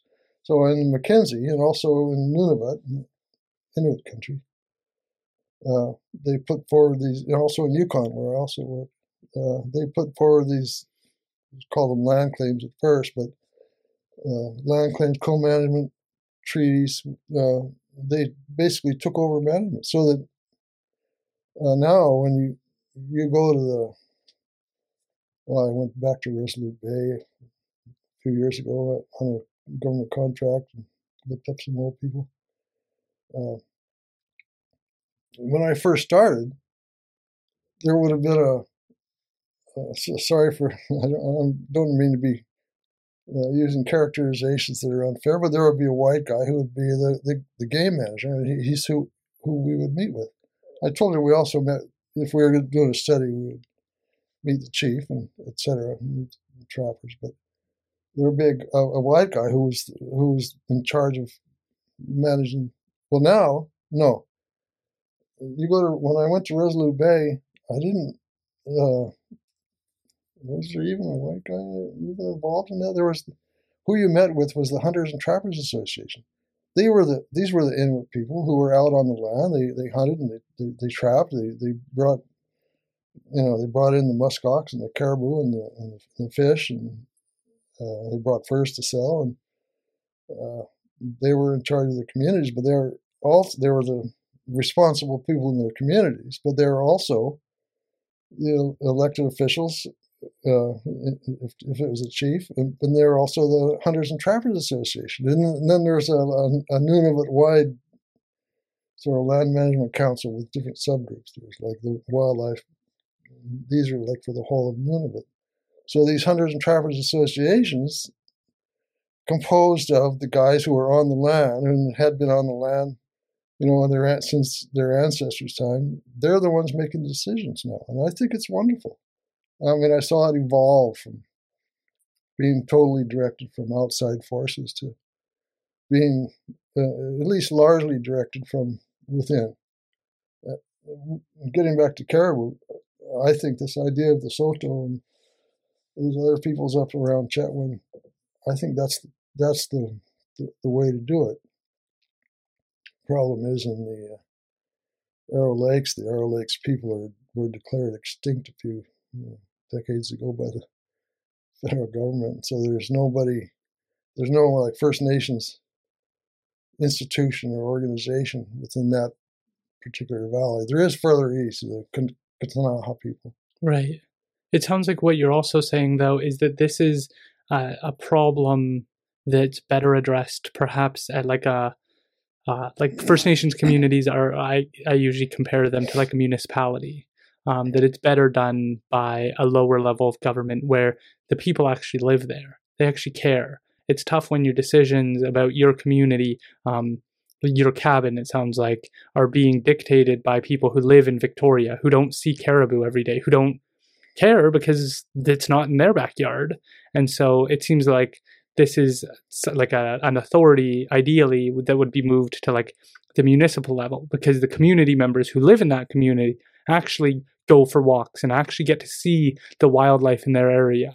And instead of having a provincial government of somebody who lives in a high rise in Vancouver making the decisions about the wildlife that exists hundreds of kilometers from them, that they're never going to go see, that they're never going to take off their suit and start exploring the wilderness, these people aren't the best people to be making the decision. So perhaps moving it to the municipal level would have some impact, because then it's your city council, and then you can elect them to start to make decisions about the ecosystems that exist in your area, rather than all the way in Victoria or in Ottawa, where these people have no real relationship or understanding of what's taking place. Why do these animals matter? What is it like to see this animal? Because for me, I've never seen a wolf in person. I've never seen a caribou in person. And so it's all theoretical until I'm out there looking at the animal and going, wow, it's in its natural environment. This is how it's living.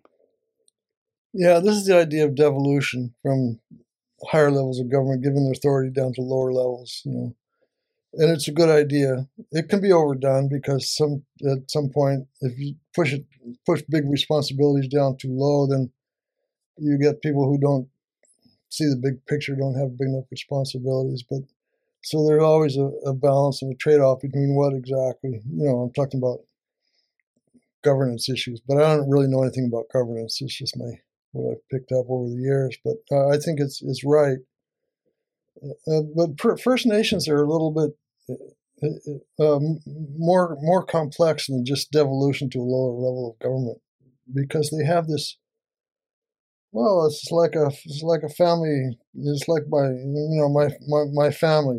We have our history and the places that are important to us, but mine are scattered all over the northern hemisphere. The First Nations, in many cases, by and large, are they have an intimate connection with this land, this place. Like my friends up north, Henry, the Kakisa guy who pulled me out of the freezing water, and then went on to become a counselor. And his dad was chief, and he went to the Berger Inquiry. This is important. I couldn't have done that. I couldn't have given his speech. I read his speech years later, just out of curiosity. And he stood up in front of the inquiry, and God, he was erudite and thoughtful and fair and balanced, and he gave a nice detailed account of his and his community's interest in the land. I couldn't have done it with even being a scientist and having collected all this information about the physical environment and the biological environment. We don't have that sort of societal connection. I'll tell you another little I like telling stories. You can edit this out. No, this is why we're here. This is why I make them 3 hours. It's a little bit off the track, but I was one of my career things is wildlife toxicology. After I quit the government, and I worked until I could, for various reasons, came together and I could take early retirement when I was 50. This was 20-some years ago.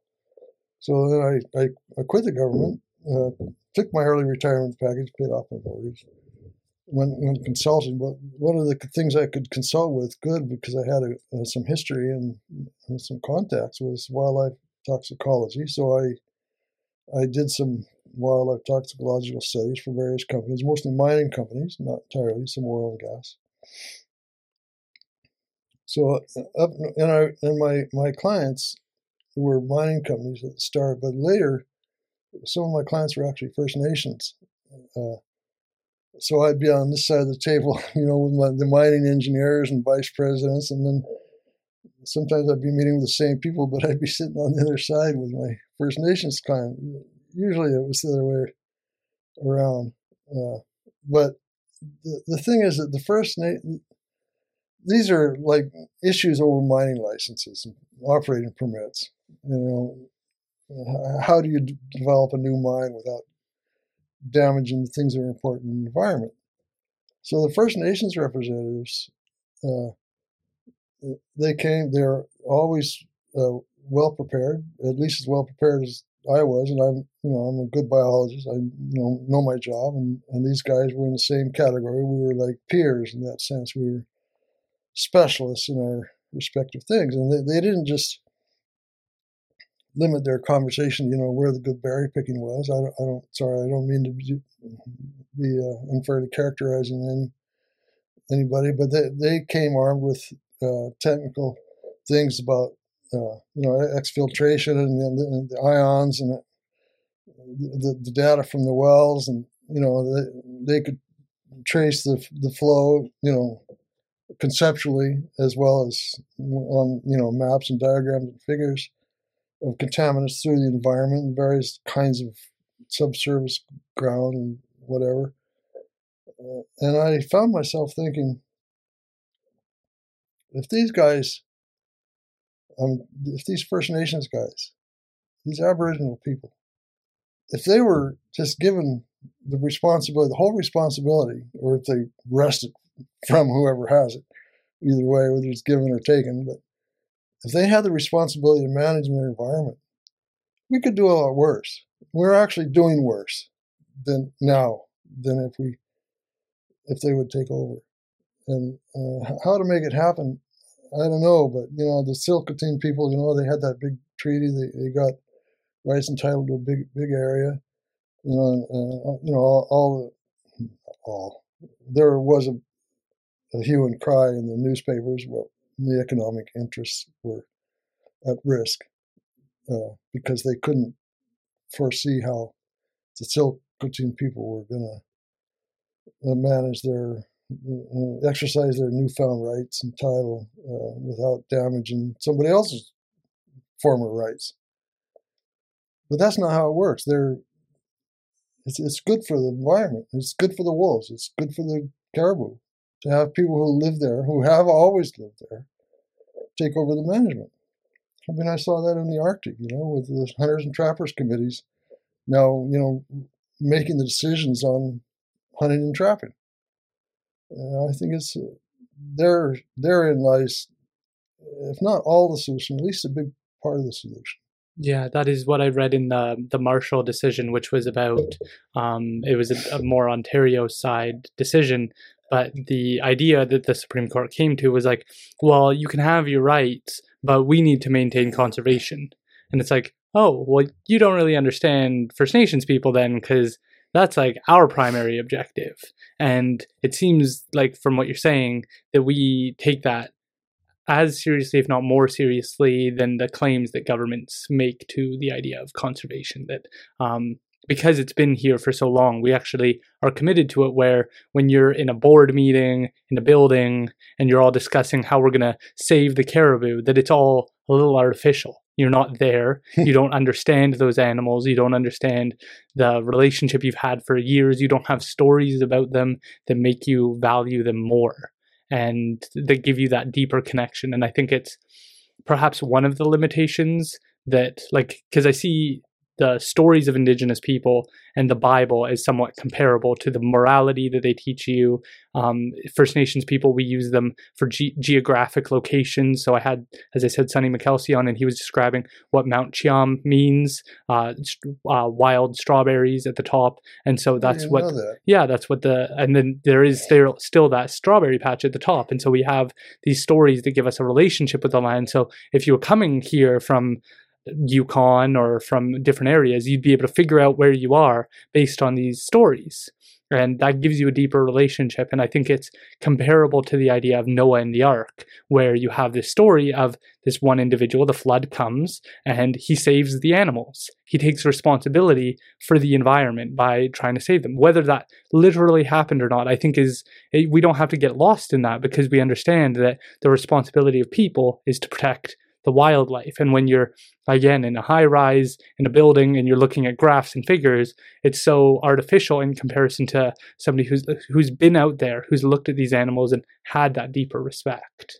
One of my last responsibilities before I left the government, I was working for the Wildlife Service, and they put me in charge of negotiating the First Nations treaty rights and developing co-management agreements for wildlife management, just the wildlife part, not the whole environment part. But I was responsible for working on individual treaties and land claims, and also on. I went to Ottawa and I worked with the policy people on developing policies to do this. What was permissible in a co-management agreement for wildlife management with a hypothetical First Nation. And so there were federal policies that were written in stone, were given to us to start with. But the woman I worked with in Ottawa, who was in charge of the section, that was like I was just doing the regional thing, right? I worked on half a dozen or more, a dozen or so of the so-called tables, Kitsalt, and so on. She was First Nation herself. She was part Cree and part Chippewa, I forget. But she was a First Nation woman, a lawyer, and a biologist. She had 3 really good credentials to be head of that section. And she and I worked closely together. We sort of sat there. We, over many months, worked out. Here's the sort of the policy statement. Here's what it would mean in practice. And, putting down. And this point that you've mentioned several times today about the rights to manage, except up to the point where conservation becomes a concern. We got stuck on this, and I kept saying, well, I mean, I'm steeped in government. I university, Southern University in government. I have a respect for authority, and the laws are such and such, and the organizational structure is such and such. And we got into a tough argument about this. When should the conservation clause kick in? Is it even necessary? like a co-management agreement or land claim or a treaty. And she was having a hard time making me understand that the First Nations who would be negotiating these treaties, land claims agreements, they have all they need in their own community to take on the issue of when should conservation clauses kick in. When do caribou become so scarce we have to kill wolves, or if we have to kill wolves, how do we do it, or whatever. And I was saying, it's got to be in writing. Say, for example, I put forward the idea, well, how about up until it becomes officially declared as threatened? Then the native right and title would have to be abrogated in terms of conserving whatever species we're talking about. And she would say, why would you think that? No, she said, the people who managing, who are from there, who have elders who remember the old days, they know. And one thing she said to me when we were having a particularly tough conversation, she said, Lee, if I can't make you understand, me, meaning, I've worked with First Nations people. I've told you some of my history. I have had friends all up and down Mackenzie, trappers and their families. Have had these deep relationships and experience that I treasure. And she said, Lee, if I can't make you understand, how am I going to make the average bureaucrat or politician understand? And she was right. I was stuck. I was stuck in my own history. Sorry. No. I think it's incredibly brave to be able to see that and to understand our relationship and to be able to change your perspective, because that's often where people get stuck, right? And you've shown that throughout this conversation, is that you're not committed to one side. You're evolving with the science. You're willing to admit that overall the study may come to the same conclusion, but there were these few errors that needed to be acknowledged and addressed. That balanced perspective is why I thought it was important to have someone like yourself on, because I did see that your article was referenced by an extremely one-sided perspective, but I saw through your work and through our conversations that you had a very balanced perspective, and you just want what's best for the environment, for the people who get to experience these lands. It's why you chose to move where you live today and have that cabin, and for you to be able to own that, I think sets an example for so many other people. It's why I like talking to leaders and role models like yourself, is because if we can't admit where we're wrong, there's nowhere else to go. There's no more progress that can be made because we get stuck. And that ability to share that story, I think, is so valuable. Well, she was right. And they still haven't solved all those problems either. Yeah. I left, and I probably wasn't the worst they could have had in that position either. Yeah, I think of decisions and how interviewing various people, and these stories seem to have such a strong impact on people. But I do think that the best hands are individuals like yourselves, are able to review the information and try and make good decisions, whether it's in a community, whether it's biology. And that ownership, I think, is so... I interviewed Karen Bondar, and I don't know if you've heard of her, but she's a science communicator. She's been on Netflix, National Geographic, various platforms to talk about science communication. And she's been pushing the idea of making our relationship with First Nations community stronger, because they see these relationships and they value them, and they have stories about the caribou, or they have a deeper relationship with these animals that gives us a greater appreciation. And I think that that's what strong environmentalists are working towards. They want that connection. Again, as I said, vegans, vegetarians, people who've made those decisions, I think they're craving, they really want that relationship. And it's something that you don't hear about ever. When you go for dinner, there's no grace anymore. And whether or not you're religious or not, you should appreciate what you're eating. Because the other part I wanted to ask you about for me, I've never seen a grizzly bear. I've never gotten to see otters in their natural environment or beavers doing their own thing. We saw a beaver once at a pond, but it's again, it's artificial. It's not them working like they had like rules around making sure that the beavers couldn't build dams. And like when I saw this beaver, I was like, this is so artificial in that it doesn't get to be a beaver. Beavers like to build dams. You can't build dams here, so it's really just kind of swimming around, kind of stuck. And so I'm interested to know what some of your experiences of being able to be in nature, in wildlife, not on the main trail. Like when we go for walks, we're on a trail. It's basically paved. It's not the same as what you've experienced where you chose to live and have a cabin in the woods. That relationship, it seems like it's falling away. There's less and less people who have that relationship with the wilderness and with being able to be comfortable saying like, okay, I have to go hunt for my food now. That's lacking, and I think hunters set such a good example in terms of their willingness to be conservationists. To like a lot of in the United States, I know a lot of the money that they pay for tags and stuff goes back into conservation, and many people don't realize that. They get freaked out with the word hunting and they go, "You kill an animal," but I think that gives you that deeper relationship with animals. Canada too. A big part of our hunting licenses goes to habitat conservation. Yeah, and so you have this deeper relationship with your food that you lose when you're at a Walmart and you're picking up 25 chicken breasts for $12. You have no relationship with that animal. You have no understanding of its life and what it went through. Whereas when you shoot something or when you have to kill something, you have a strong relationship. So what have those experiences been like to be out in the wilderness? Well, I just treasure. I told you before, my whole life has been a series of dreams come true.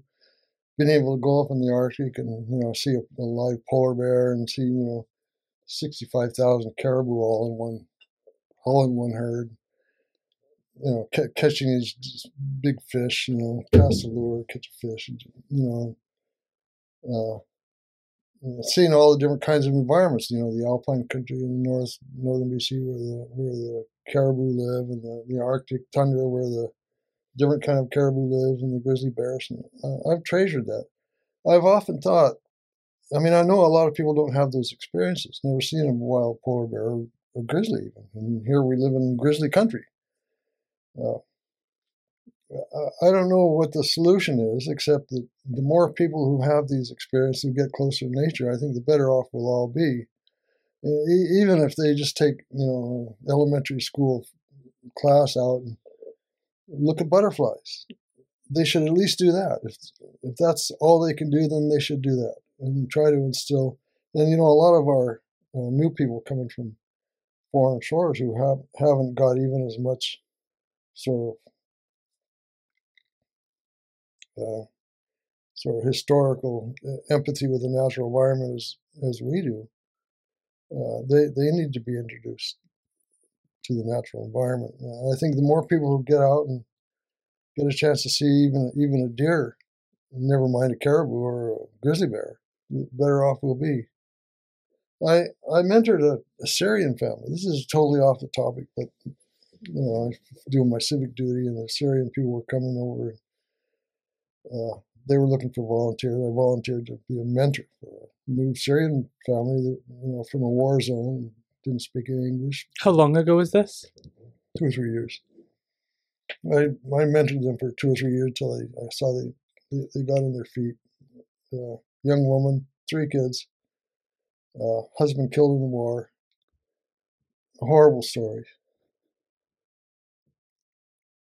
I just started showing her the natural environment around. They live in Coquitlam, but one of the things I thought, well, I can do for them, well, I'll show them. So I took them and saw a waterfall. They'd never seen a waterfall. There's not enough water anywhere in Syria that it could fall over a rock or come out of a mountain. I took them to see the salmon spawn and a Capilano River and big salmon and water flowing down and even walks around the town here. Different place. I took them to different place every week, like for 3 years. Different natural place to introduce them to Canada. This is Canada. Yeah, we have mountains.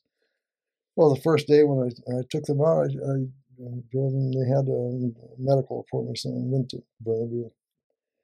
and coming back, I said, "You mind if we take the inlet in different way?" And okay, well, we stopped along at the Bartley Marine Park, and they're looking at these huge cottonwood trees. They'd never. There was just when they just arrived. They'd never seen anything like that. Well, if more people like that can be, introduced to what's natural, I think the better off we'll be. And I think it starts early. It starts early, and you need to, get your toe on the accelerator and keep it there. And take all the classes out as often as you can, winter and summer, rain and shine. Let them go out and show them a deer. If all you can find is a deer, then show them a deer. Yeah, I think about, I don't know if you heard in the news recently, they decided to allow doctors to prescribe going to national parks. Oh, yeah. And they get cards now, and they can get that prescribed. And I thought, what a good idea. And I of course support it. But then it was kind of like, the other part of me was like, where are we where we need that prescribed to us? Like I think of my grandmother, everybody I know who's older than me has been like, we used to go out into the forest and we just used to get lost for a while and just explore and enjoy ourselves. And so like, where have we gotten to where we need that prescribed to us in order for us to go and do that, in order to think we should be out in nature? Because I interviewed, I don't know if you know him, Brian Minter. He ran Minter Country Gardens. I met him. Yes, and so he talked about how an hour in like real forest actually boosts your immune system. And it's like, there's scientific reasons, there's health reasons, there's so many reasons to return to these environments. It humbles you, I think, when you interact with certain animals, you kind of remember, oh, I'm just a part of this. I also interviewed Elder Eddie Gardner, and he has like a deep respect. And my favorite part was when he described trees. He didn't call them trees. He said the rooted ones. And when he described bugs, he called them the ones that crawl. Because he doesn't, like, I think of bugs and I go, get that mosquito, I'll get that bug off me. But he didn't look at them that way, because they're all a part, and they all have a role to play in our environment. And then you think of like, I hear a lot of friends go like, oh, there's a spider. And then there's always somebody who will go like, yeah, but we need the spiders. And then it's like, there's a bee. And then people are like, you need the bees. And it's like, we need all of it. Like we have this deep relationship with everything around us. And when you start to learn about that, to me, I don't know, it makes you full. We've been learning more about mushrooms and how they help trees grow and how they help the deformed wing virus in bees. And like, you learn about these complex relationships that it humbles me, and it makes me grateful that, like, it makes me respect, I guess, the wilderness more and understand that we're just a small part of this. Well, the earth has been here a long time. It's been evolving, all of, the bees and the spiders and everything since long before we were here, and we've been here relatively recently. But we are a part of the environment. We spring from the environment. And the more people who can keep that perspective, that feeling of being part of the environment, I think the better off we'll be. Absolutely. Can you tell us just a little bit about your family life? When did you meet your wife, and how did that kind of come about with your work in biology? Was she originally from Canada as well, or how did that come about? She hired me. A nice Jewish girl from Winnipeg, and I'd worked up north in a company in Edmonton, and I changed to a different company, still working up north, but the company was in Vancouver. She's the one that hired me she was in charge of hiring for that environmental consulting company. And, one thing leads to another. So she's my wife, and we have our two kids and 3 grandkids. And the grandkids live in Revelstoke, and they've never seen a caribou. My son has seen a caribou, as I told you before. And my daughter,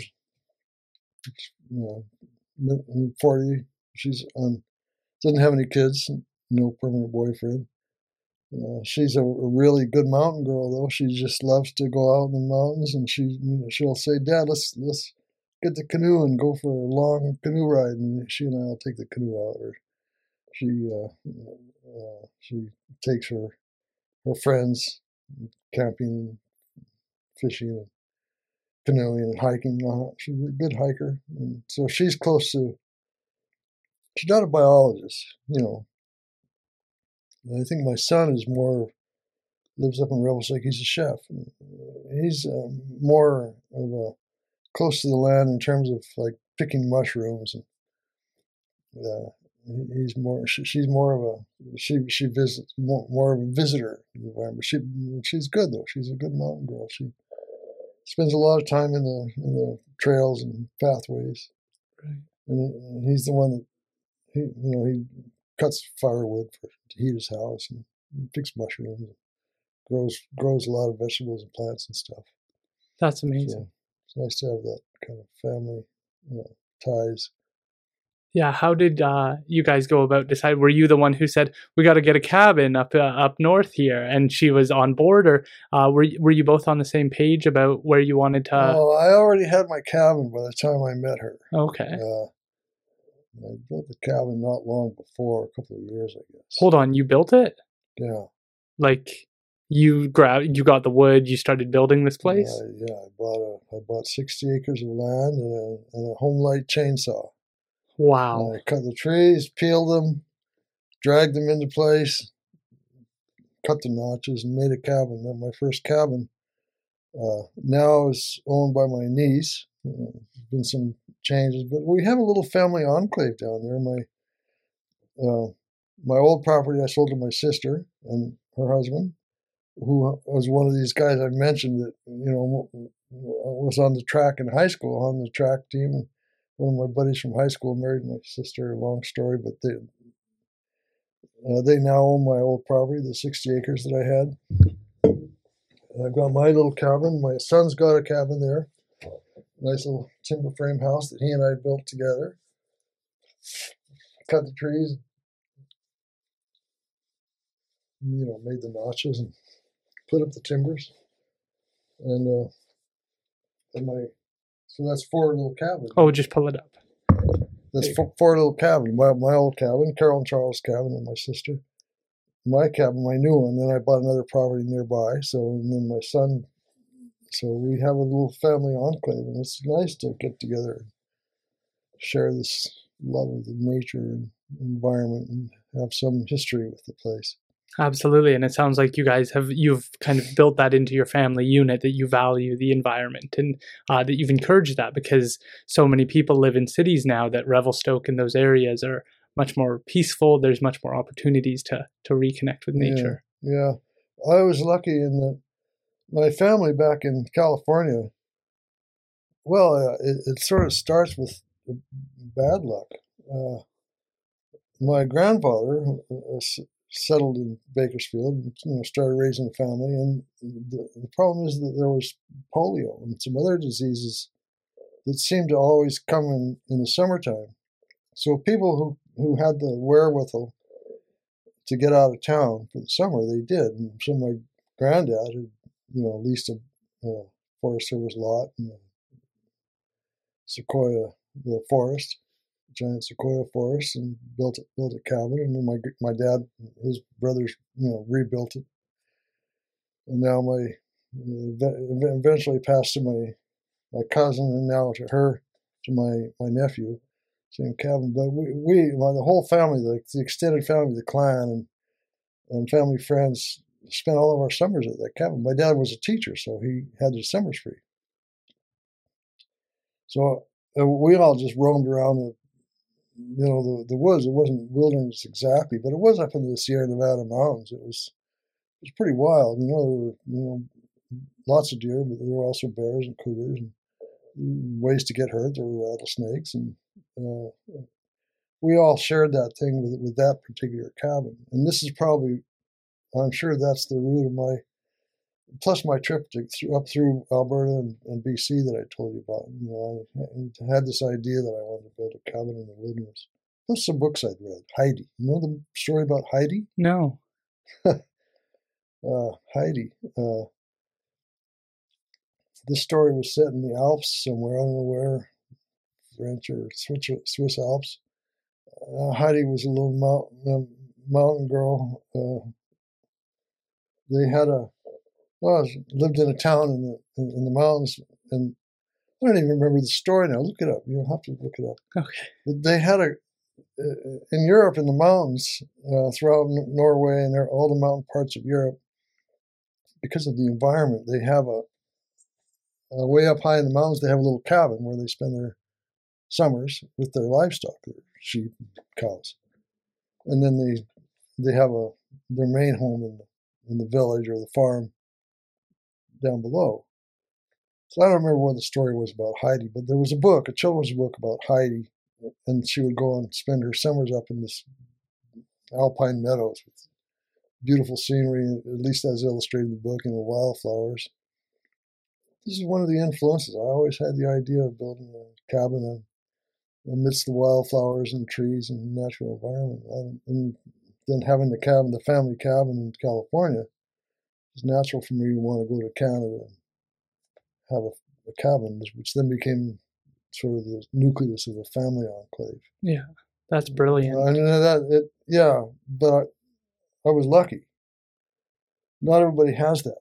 Yeah. And not everybody has the wherewithal to build a cabin. I mean, fortunately, we have national parks and provincial parks. And sometimes I thought maybe I would have done better without a cabin, because I would have explored more widely and gotten to know the province. I know the province pretty well, but there are parts of the province I haven't been to. And I don't know. It's you wonder if it could have done a different way and had it. I'm happy the way it turned out. I'm really happy with my experiences in my life. Yeah, and it's not over, so I'm sure if there's certain areas you want to check out, you can. Can you tell us what individuals listening can do if they're interested in trying to address some of the things we've talked about here today? Is there ways they can donate to something? Is there wildlife conservation organizations that you think are high quality in comparison to perhaps some of the more extreme viewpoints? What can people do if they care about the wolves, if they care about the caribou? Is there anything that people can do to try and address these things in their own lives? Yes. I'll have to think about this, but certainly donating to the groups like the Valhalla Society or Eco Justice, who does good work in the legal area. You probably know them. Making those donations is good. I think bringing yourself and your kids up with a desire to have good knowledge and extensive knowledge would be a good thing. If you can steer your kids into science, at least have them take some science courses. I think science should be more valued. This whole climate denial business was anti-science, and since then we've seen a lot of other anti-science sort of streams of vile. I think science should be encouraged. Writing should be encouraged. I think if people write about their experiences, then they'll value their own experiences more. I think people should be encouraged to write and to write properly. And this means good English, not what you might get on, I don't know, Twitter or whatever. Yeah. And like I said before, get people, students especially, just out into the natural environment. Go for picnics. When I was little, everybody went for picnics all the time. It was just a thing that families did. They would get together a picnic basket and get in the old jalopy or take a bus even and just go out in some wild place and have a picnic. No, nobody takes picnics. Picnics should be, it was a good idea. Go camping, even if it's just at Golden Ears Park, which is just on our doorstep, But there are a lot of places around here. Go camping, see the environment, fishing. I think the more time people spend in the natural environment, the better off the environment's going to be, and the better off the people will be. You mentioned the trees. The Japanese have a word for it. Forest bathing is how it translates. Forest bathing. You go out into the forest and you bathe in the forest. You let the good vibes or whatever soak into you from the forest. Forest bathing. There is so much to learn from these cultures, and like they might not have known the exact science of the immune systems or anything like that, but they knew enough, and they were aware of the benefits, and I think that that's so important. I really appreciate you being willing to drive all the way out here today. I really appreciated our online dialogues.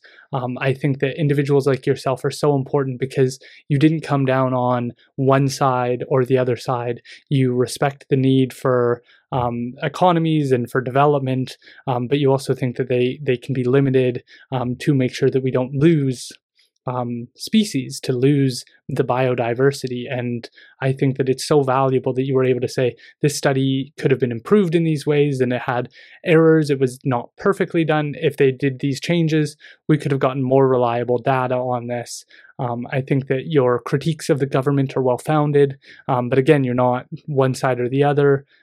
Your humility in regards to First Nations communities and their culture, I think, is so valuable, because I think that the more biology, the more the sciences can work together collaboratively with ancient understandings and knowledge and community understanding, I think the stronger our country and our communities can become. To me, that's what reconciliation looks like, is bringing the best of the two worldviews together, and seeing what new we can make from that. And I think that that's the example you set by sharing your work.